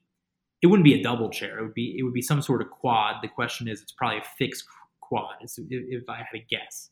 Even though it's got a really small length, the reason you might be swayed to go to a detachable is just it's so much easier to load for a beginner. At the same time, it's mid mountain, and maybe you can go fixed, because just the reality is that's money I could spend somewhere else. So if I can save a few $1,000,000 there, I'd probably put it to maybe some spots that have more impact. Mountain Creek is really big, and I think that most people don't realize it's 2 miles wide. And there's a lot of room in there that's not developed, and it's hard to explain. It's very rocky. It looks like the Flintstones, right? When you're looking into the forest, there's giant boulders everywhere. So before I ask you this question, I want you to know I appreciate how difficult it is to make new trails on this mountain. However, you do have some great fall lines, especially on south. Is an expansion of the trail network feasible? Is it something you've considered as you look to grow capacity uphill? Yeah, it is. But I think a lot of the areas we're focusing on expanding are opening up stuff that used to be open that's now closed. There's a trail that it would take a lot of work for us to work with the HOA at the Great Gorge condos, but recently there's been some opportunities for us to open up a conversation with them. There's a trail called Route 80. So Route 80 used to go from Granite back to the Triple Chair, and because the Triple Chair doesn't open often, they stopped making snow under the Triple Chair. So we lost a few trails there. So from 0G to Garden State down to Triple is no longer a trail. I actually even forget what that trail was called. Triple Bound. No, Triple Bound is the other trail. Yeah, I grew up skiing that trail, but I forgot the name. So a lot of those trails and like Granite View that I mentioned, we certainly want to bring those back online.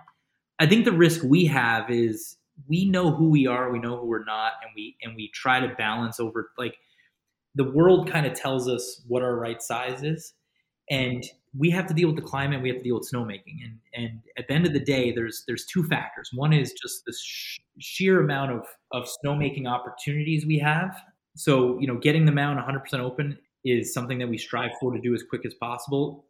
Some of the things that people don't know about Mountain Creek, which is really cool and people are really jealous of, is we have all the lakes for snowmaking on top of the mountain.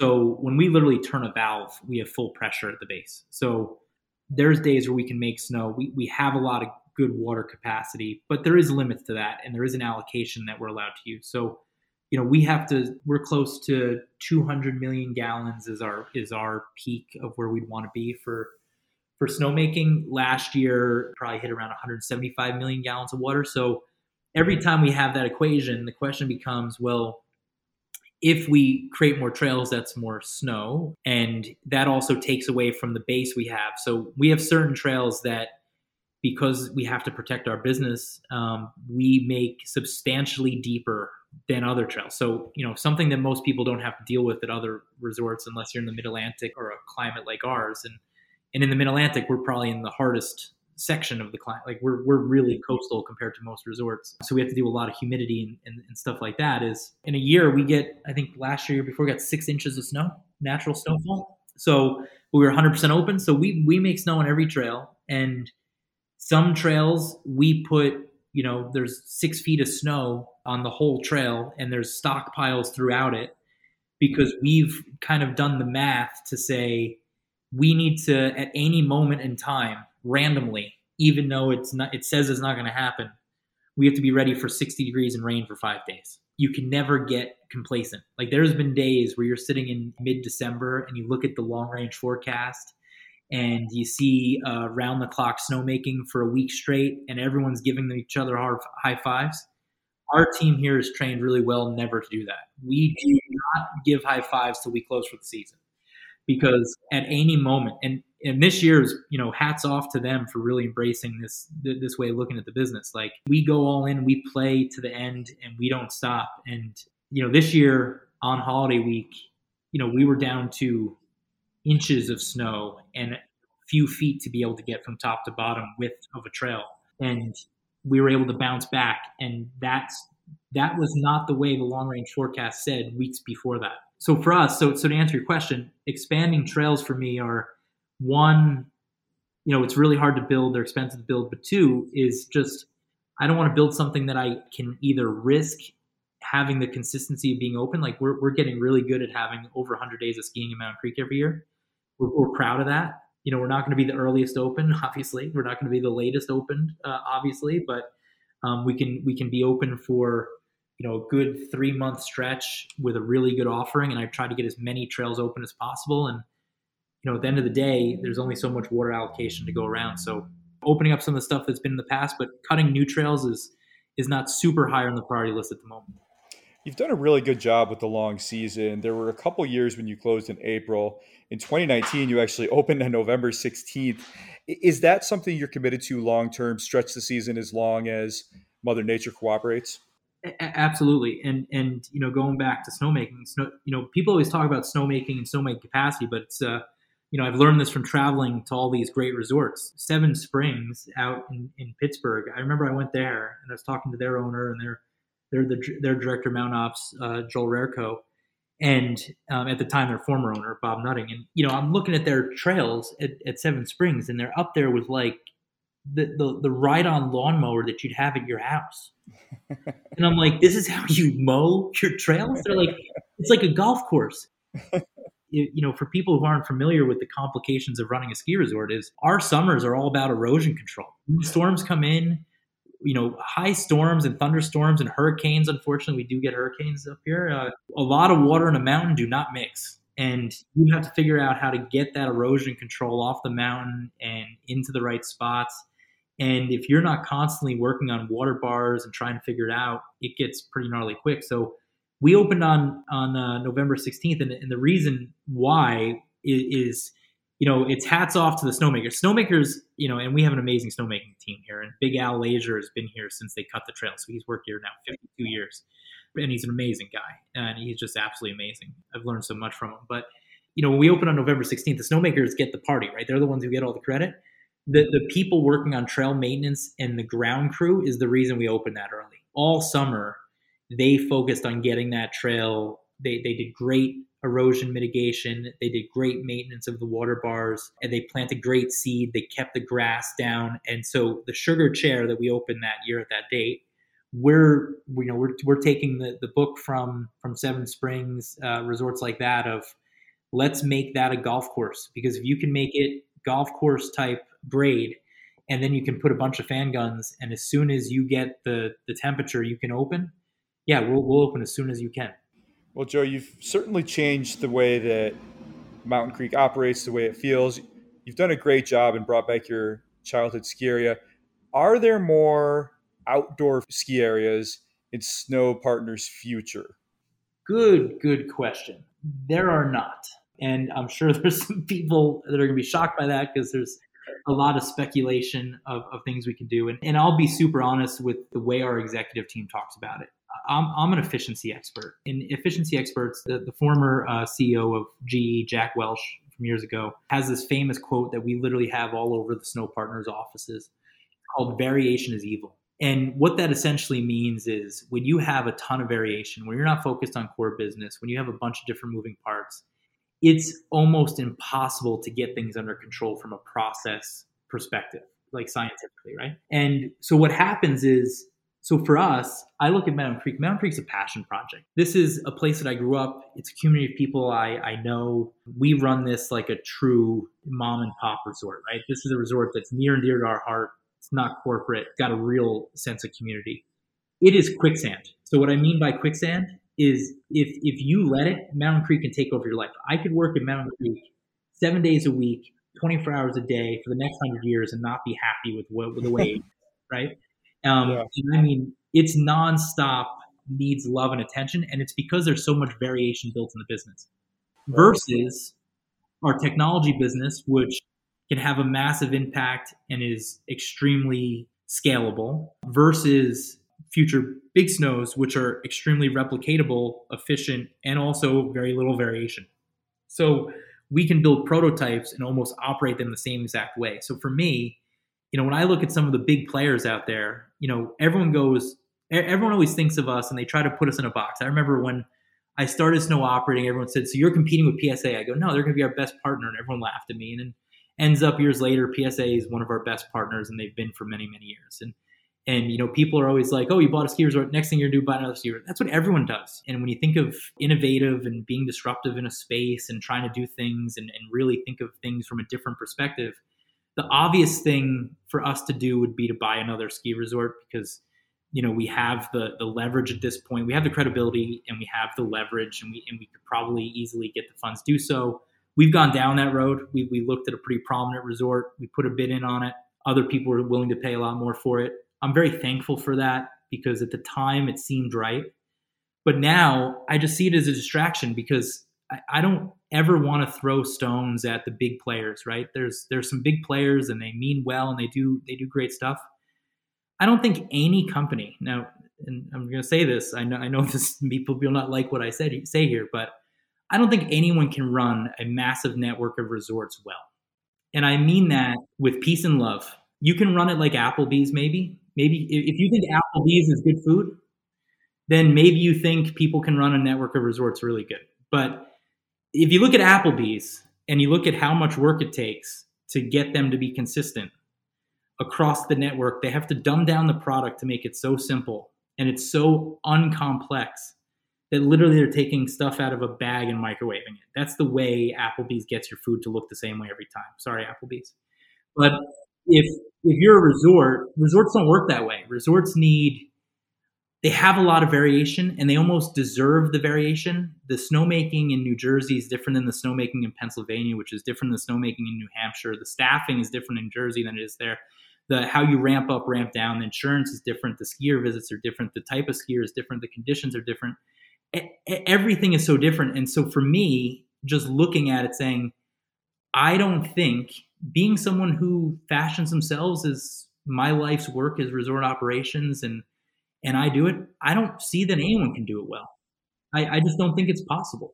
Was Jay Peak the large resort that you looked at? Yeah, that was the one, and that, I think they spilled the beans on that in an article somewhere I read. I always loved that one. I always loved to bring that one up to Steve Wright, who's another great friend, and Jay deserves a lot of accolades that they have. That, if there was another resort that we'd ever want to be involved with, the reason we were interested there was because of Steve, because of the community. So community to us is so important. And Jay's got something very special going on. So my only hope is whatever happens with Jay, I know it won't be in our world, but whatever happens with it, I hope it still stays Jay, because Jay is a special, special gem. So if I go back to your comments on the large ski companies, have you thought about putting Mountain Creek or your Big Snow network onto any of these multi-mountain passes? If it's not an Epic or Icon pass, an Indy pass, is that something you would ever be interested in? So complicated question. So yes and no, because of our location, and I understand why a lot of people do this. In today's world, it makes sense. Because of our location, like years ago, we were on the Max Pass back in, it was before when I wasn't here. So when I wasn't here, they were on Max Pass. That was a just complete train wreck for Mountain Creek, because really? Mountain Creek sold the most Max passes but had the least utilizations. Because basically what happens is everyone buys the Mountain Creek pass and then they buy the add-on, but then no one goes from Boston to Mountain Creek. It just doesn't make sense. So right. We sell 60,000 pre-sold products at Mountain Creek, which is a pretty phenomenal number for the resort size we are. So the way I look at it is we're the gateway to people. Our greatest asset is the 20 million people we have within an hour. So this massive population, what we do, and you may have seen us do this, we don't make a huge deal about it, but we'll be doing it again soon, is when the Epic Pass sale is going to be done, we promote it on our channels. When the Icon Pass is going to have an increase, we promote all of the passes as we can, because I look at it as, someone who lives in Bergen County, New Jersey, or Morris County, or Sussex County, New Jersey, or New York, and they want to come ski on the weekend nights or the weekday nights, and they want to come and take weekend trips to Vermont. Most of our pass holders have two passes. They have the Mountain Creek Pass, which is priced as a no-brainer, but then they also have an Epic or an Icon Pass. And so once we play with that formula, I don't think it'll serve us very well, but it might serve them well, which, we don't need to do that. I don't see that ever happening. But with that said, I'm a big fan of not looking at the things from an obvious lens. We have had great conversations, and we're trying to work something out with Icon, who, Altera's been a good friend of ours. And that's a cool thing about our industry, real quick, when we talk about the big players. Like Bill Rock is a friend. He's come to visit Mountain Creek. We've had the whole Altera executive team visit Big Snow.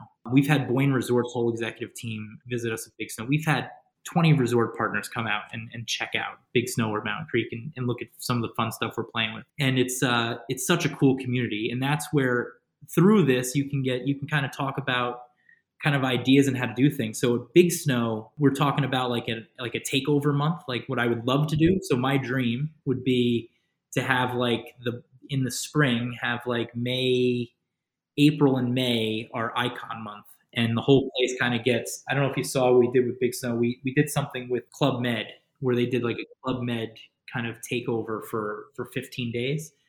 And that really worked well for us, which is kind of like, here's Big Snow, here's all the guests that come to Big Snow, and you guys can kind of come, and it would be really cool to have the Icon pass holders be able to come use a few sessions, just check it out, give some value to them, give some value to us, give a marketing incentive to Icon, to really more of a marketing plan for them to do. But traditional, like us on the pass, Mountain Creek, no. Big Snow, yes, but differently than it's been placed at other places. That's really interesting, especially as you start to scale this thing out. So before I let you go here, Joe, I want to zoom back out and look at your story. So you didn't do well in school. You had this narrative kind of thrust upon you, and it sounds like, and I don't want to put words in your mouth, it sounds like you didn't feel great about yourself.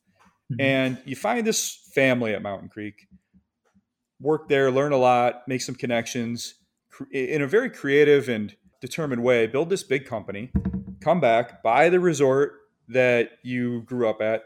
And now you're talking about multiplying this indoor ski snow concept across the United States, where the potential, the money, the market is there. Just no one's had the imagination and the willpower to do it yet. As you look back on your life and where you are, and by the way, you're still a pretty young guy. I want to make that point to the listeners that your story still has plenty of chapters left. But just talk about that notion of kind of defying your narrative and setting a new path for your life that really surpasses the expectations of people around you, or not to say you didn't have any supporters, but the kind of track you were on, and being able to transcend that and make your own story and do something different and do something really inspiring like you've done in creating this big company.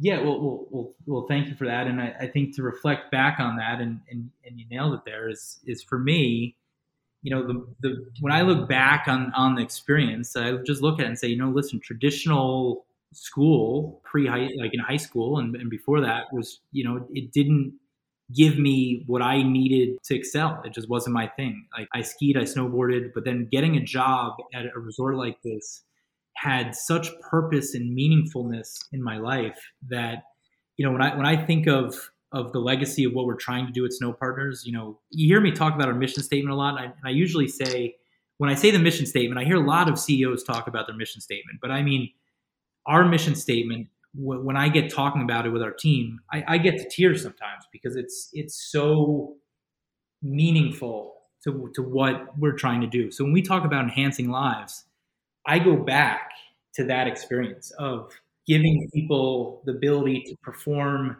be part of something, have these experiences. Like, this morning, hiking the mountain with the two GMs at Mountain Creek to start the day. It's just such an inspiring way to start the day and talk about business and the way we build our company and give back to not just the people that work here, the whole community. So to your point is, when I think back to what this has done for us and where we're headed in the future, our mission statement will always be human focused. We're not reacting to the market. Like you've seen the last year, a lot of people, all of a sudden reacting because a lot of people can't find people to work. They're kind of reactive instead of proactive. So I can tell you, because of my background, because of the story, because of all the people that have helped me along the way, because of the connections, because of the guests that I've gotten to meet, the people I've gotten to spend time on snow with, the people that I've traveled to their resorts, people that have hired us to help us work at their resorts. Like, all of this together makes me realize that the greatest thing that we can do as a company is to really enhance the lives of the people that we get to work with every day,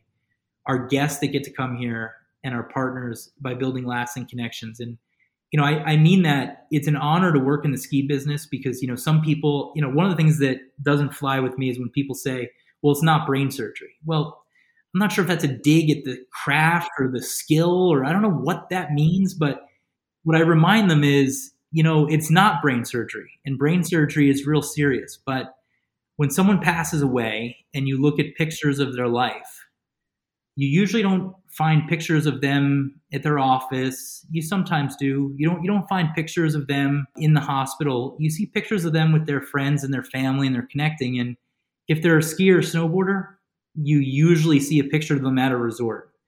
And that thought that we get to deliver a product where we employ thousands of people. And, one of the things that I think is so inspiring about the people that we get to employ is a lot of them, because of the dense population of New Jersey and Vernon, we hire a lot of youth and we have a lot of young people. And I love having the conversation with 18 to 22-year-olds who don't know that the best job in their life is happening right now, because they're not living in the present. They're living in the future. They're living in the, I'm going to go to law school, then I'm going to do this. And then we started this new recruiting campaign in the last year where we're basically bringing people 20 years from now back to say, that was the best job I ever had. Don't let it go by too quick. And you realize when I go back to my favorite jobs, not that I don't love my job now, but when I was 16 to 22 years old working at a resort, and everyone listening, if anyone's worked at a resort, you know what I'm saying. They were the best times of your life. So the fact that we get to be part of that, we get to create that, and then we get to share this experience with guests. We are in, like COVID showed it to us. When people can't interact with people, when people can't go outside and have experiences, it's not good for anybody. It's not good for mental health. It's not good for your lifestyle. And man, do we have an important place in society to be able to deliver skiing and snowboarding to the people that our whole industry gets to. And hopefully in the future, we'll open that access up to people who never thought they could try it, and think about the opportunities we'll have. And I've said this many times, the last 20 years, people talk about how crazy the ski industry has been, or the consolidation, or different pass products. And, if people don't see that the next 10 years is going to be the wildest ride, it's an open road. It's, ski pioneering is not done. There's a lot of people in consolidation and trying to fight over the piece of the pie. But we can make the pie a lot bigger. We can make a lot more pies. And I think we can do something that the founders of this industry would be proud of looking back.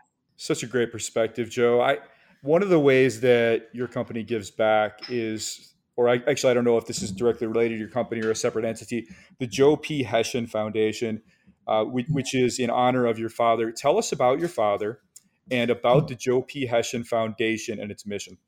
Yeah, well, thanks so much for bringing it up. So my father, Joseph P. Hession, he's still alive, which is awesome. So I get to still work with my dad. He's actually the chairman of the board of this. So my dad is a recovering alcoholic and drug user. He's been sober for 47 years. Amazing. Which is just awesome. So he's actually quit drinking prior to me being alive. I'm 41.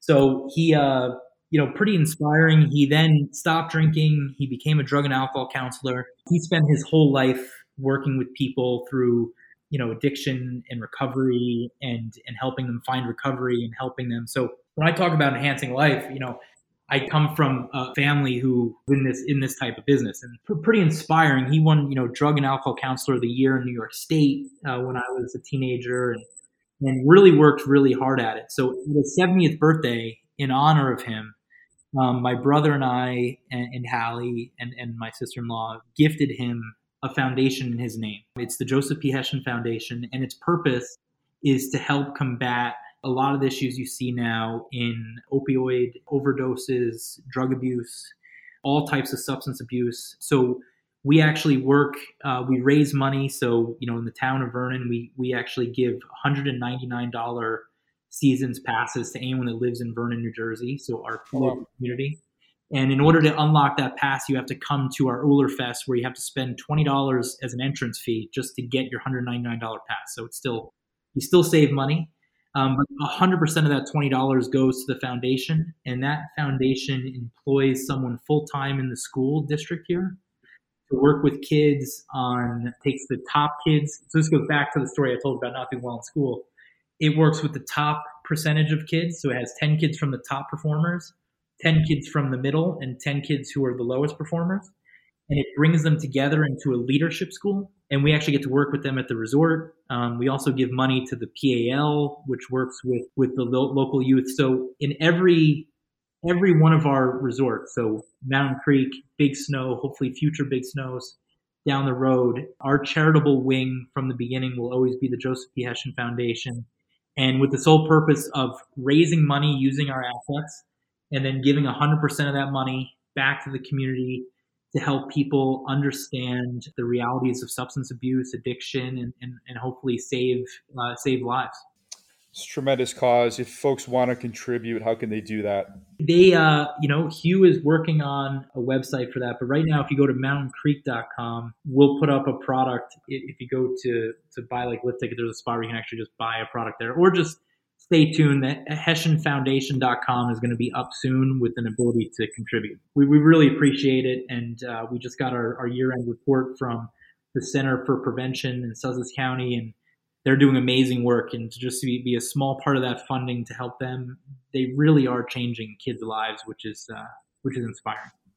Sounds like a terrific program. So I hate to end on a down note here, Joe, but the last thing I want to ask you about today is Snow Partners Chief Financial Officer, your lifelong friend, Eric Tlatelpa, who passed away earlier this month after a 2-year battle with pancreatic cancer. Tell us about Eric and how you remember him. Yeah, Eric, we lost him just a week and a half ago. We actually had his repast at Mountain Creek last Thursday night. Eric was fantastic. He leaves behind an amazing wife, family, and 2 young kids. He's someone that, it's a great example. He worked really hard, went through school, went through college, went through an MBA program, was working in track to be a CFO in Wall Street. On the Wall Street side of things, he lived in Connecticut, was working in Stamford, Connecticut at a big financial institution. And then he got what nobody wants to hear, especially at such a young age, that he had pancreatic cancer. And, this is someone who I've known for a long time. He's just a joy to be around, always funny, the most polite. My mom was always he was always the hi, Mrs. Hession, refused to call her by her first name, even as we've gotten older. And everyone who met him was just the nicest guy. And we had an opening right after his diagnosis. We're really into meditation, and my brother and I, we spend a lot of time working on how we perceive the world and how we can give back in certain ways. And Eric, when he got sick, he was looking at all these different alternative therapies. And my brother spent a tremendous amount of time with him. And, there's something when you look at meditation, people say either come to this in a time of peace and love, which is what I hope most people do, because it can really get yourself in a great spot. Even something as simple as a breathing exercise. These are all things that we actually do at Snow Partners at all of our companies. But Eric was meditating with my brother, looked at it and said, I'm not doing, I'm going to beat pancreatic cancer. And I want to be a CFO, and I want to do something different with my life. And we actually had the opening. So he took this amazing leap during this time, and he was on the high, and this is what I want people to know about Eric. He was on the strongest dose of chemo you could be on. And for 2 years, everyone around him didn't even know he was sick. He dealt with it in such an amazing way, was so strong, left such a legacy with our team here. He'll be greatly missed. We'll never forget him. And he taught us a lot about how to treat people, how to be humble, polite, just a really class act every way you should shake it. And, it's a huge loss for us. He was a really big part of the team, and it certainly will be hard to go on without him, but he would want us to continue. And what's really cool is when you talk about the future Big Snows, all the financial planning and all of the original documentation, which was the springboard to make that happen, was his work. So he really left it not only a lasting impact on all of us, but hopefully as this comes to fruition, he will be a piece of something that will give back to the industry and hopefully skiers and snowboarders all over the world with his amazing legacy. Well, it sounds like a tremendous man and a tremendous legacy. And I'm very sorry to hear that. I send my condolences to the entire team for that, Joe.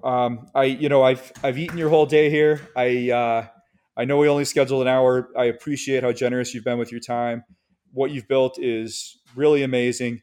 I think that the story of Snow Partners rather, is just beginning. I look forward to talking to you again in the future as this thing grows. And I thank you very much for your time today. Stuart, I can't thank you enough. I really enjoy listening to the podcast, and thanks so much. And it's been an absolute pleasure to be here in the storm.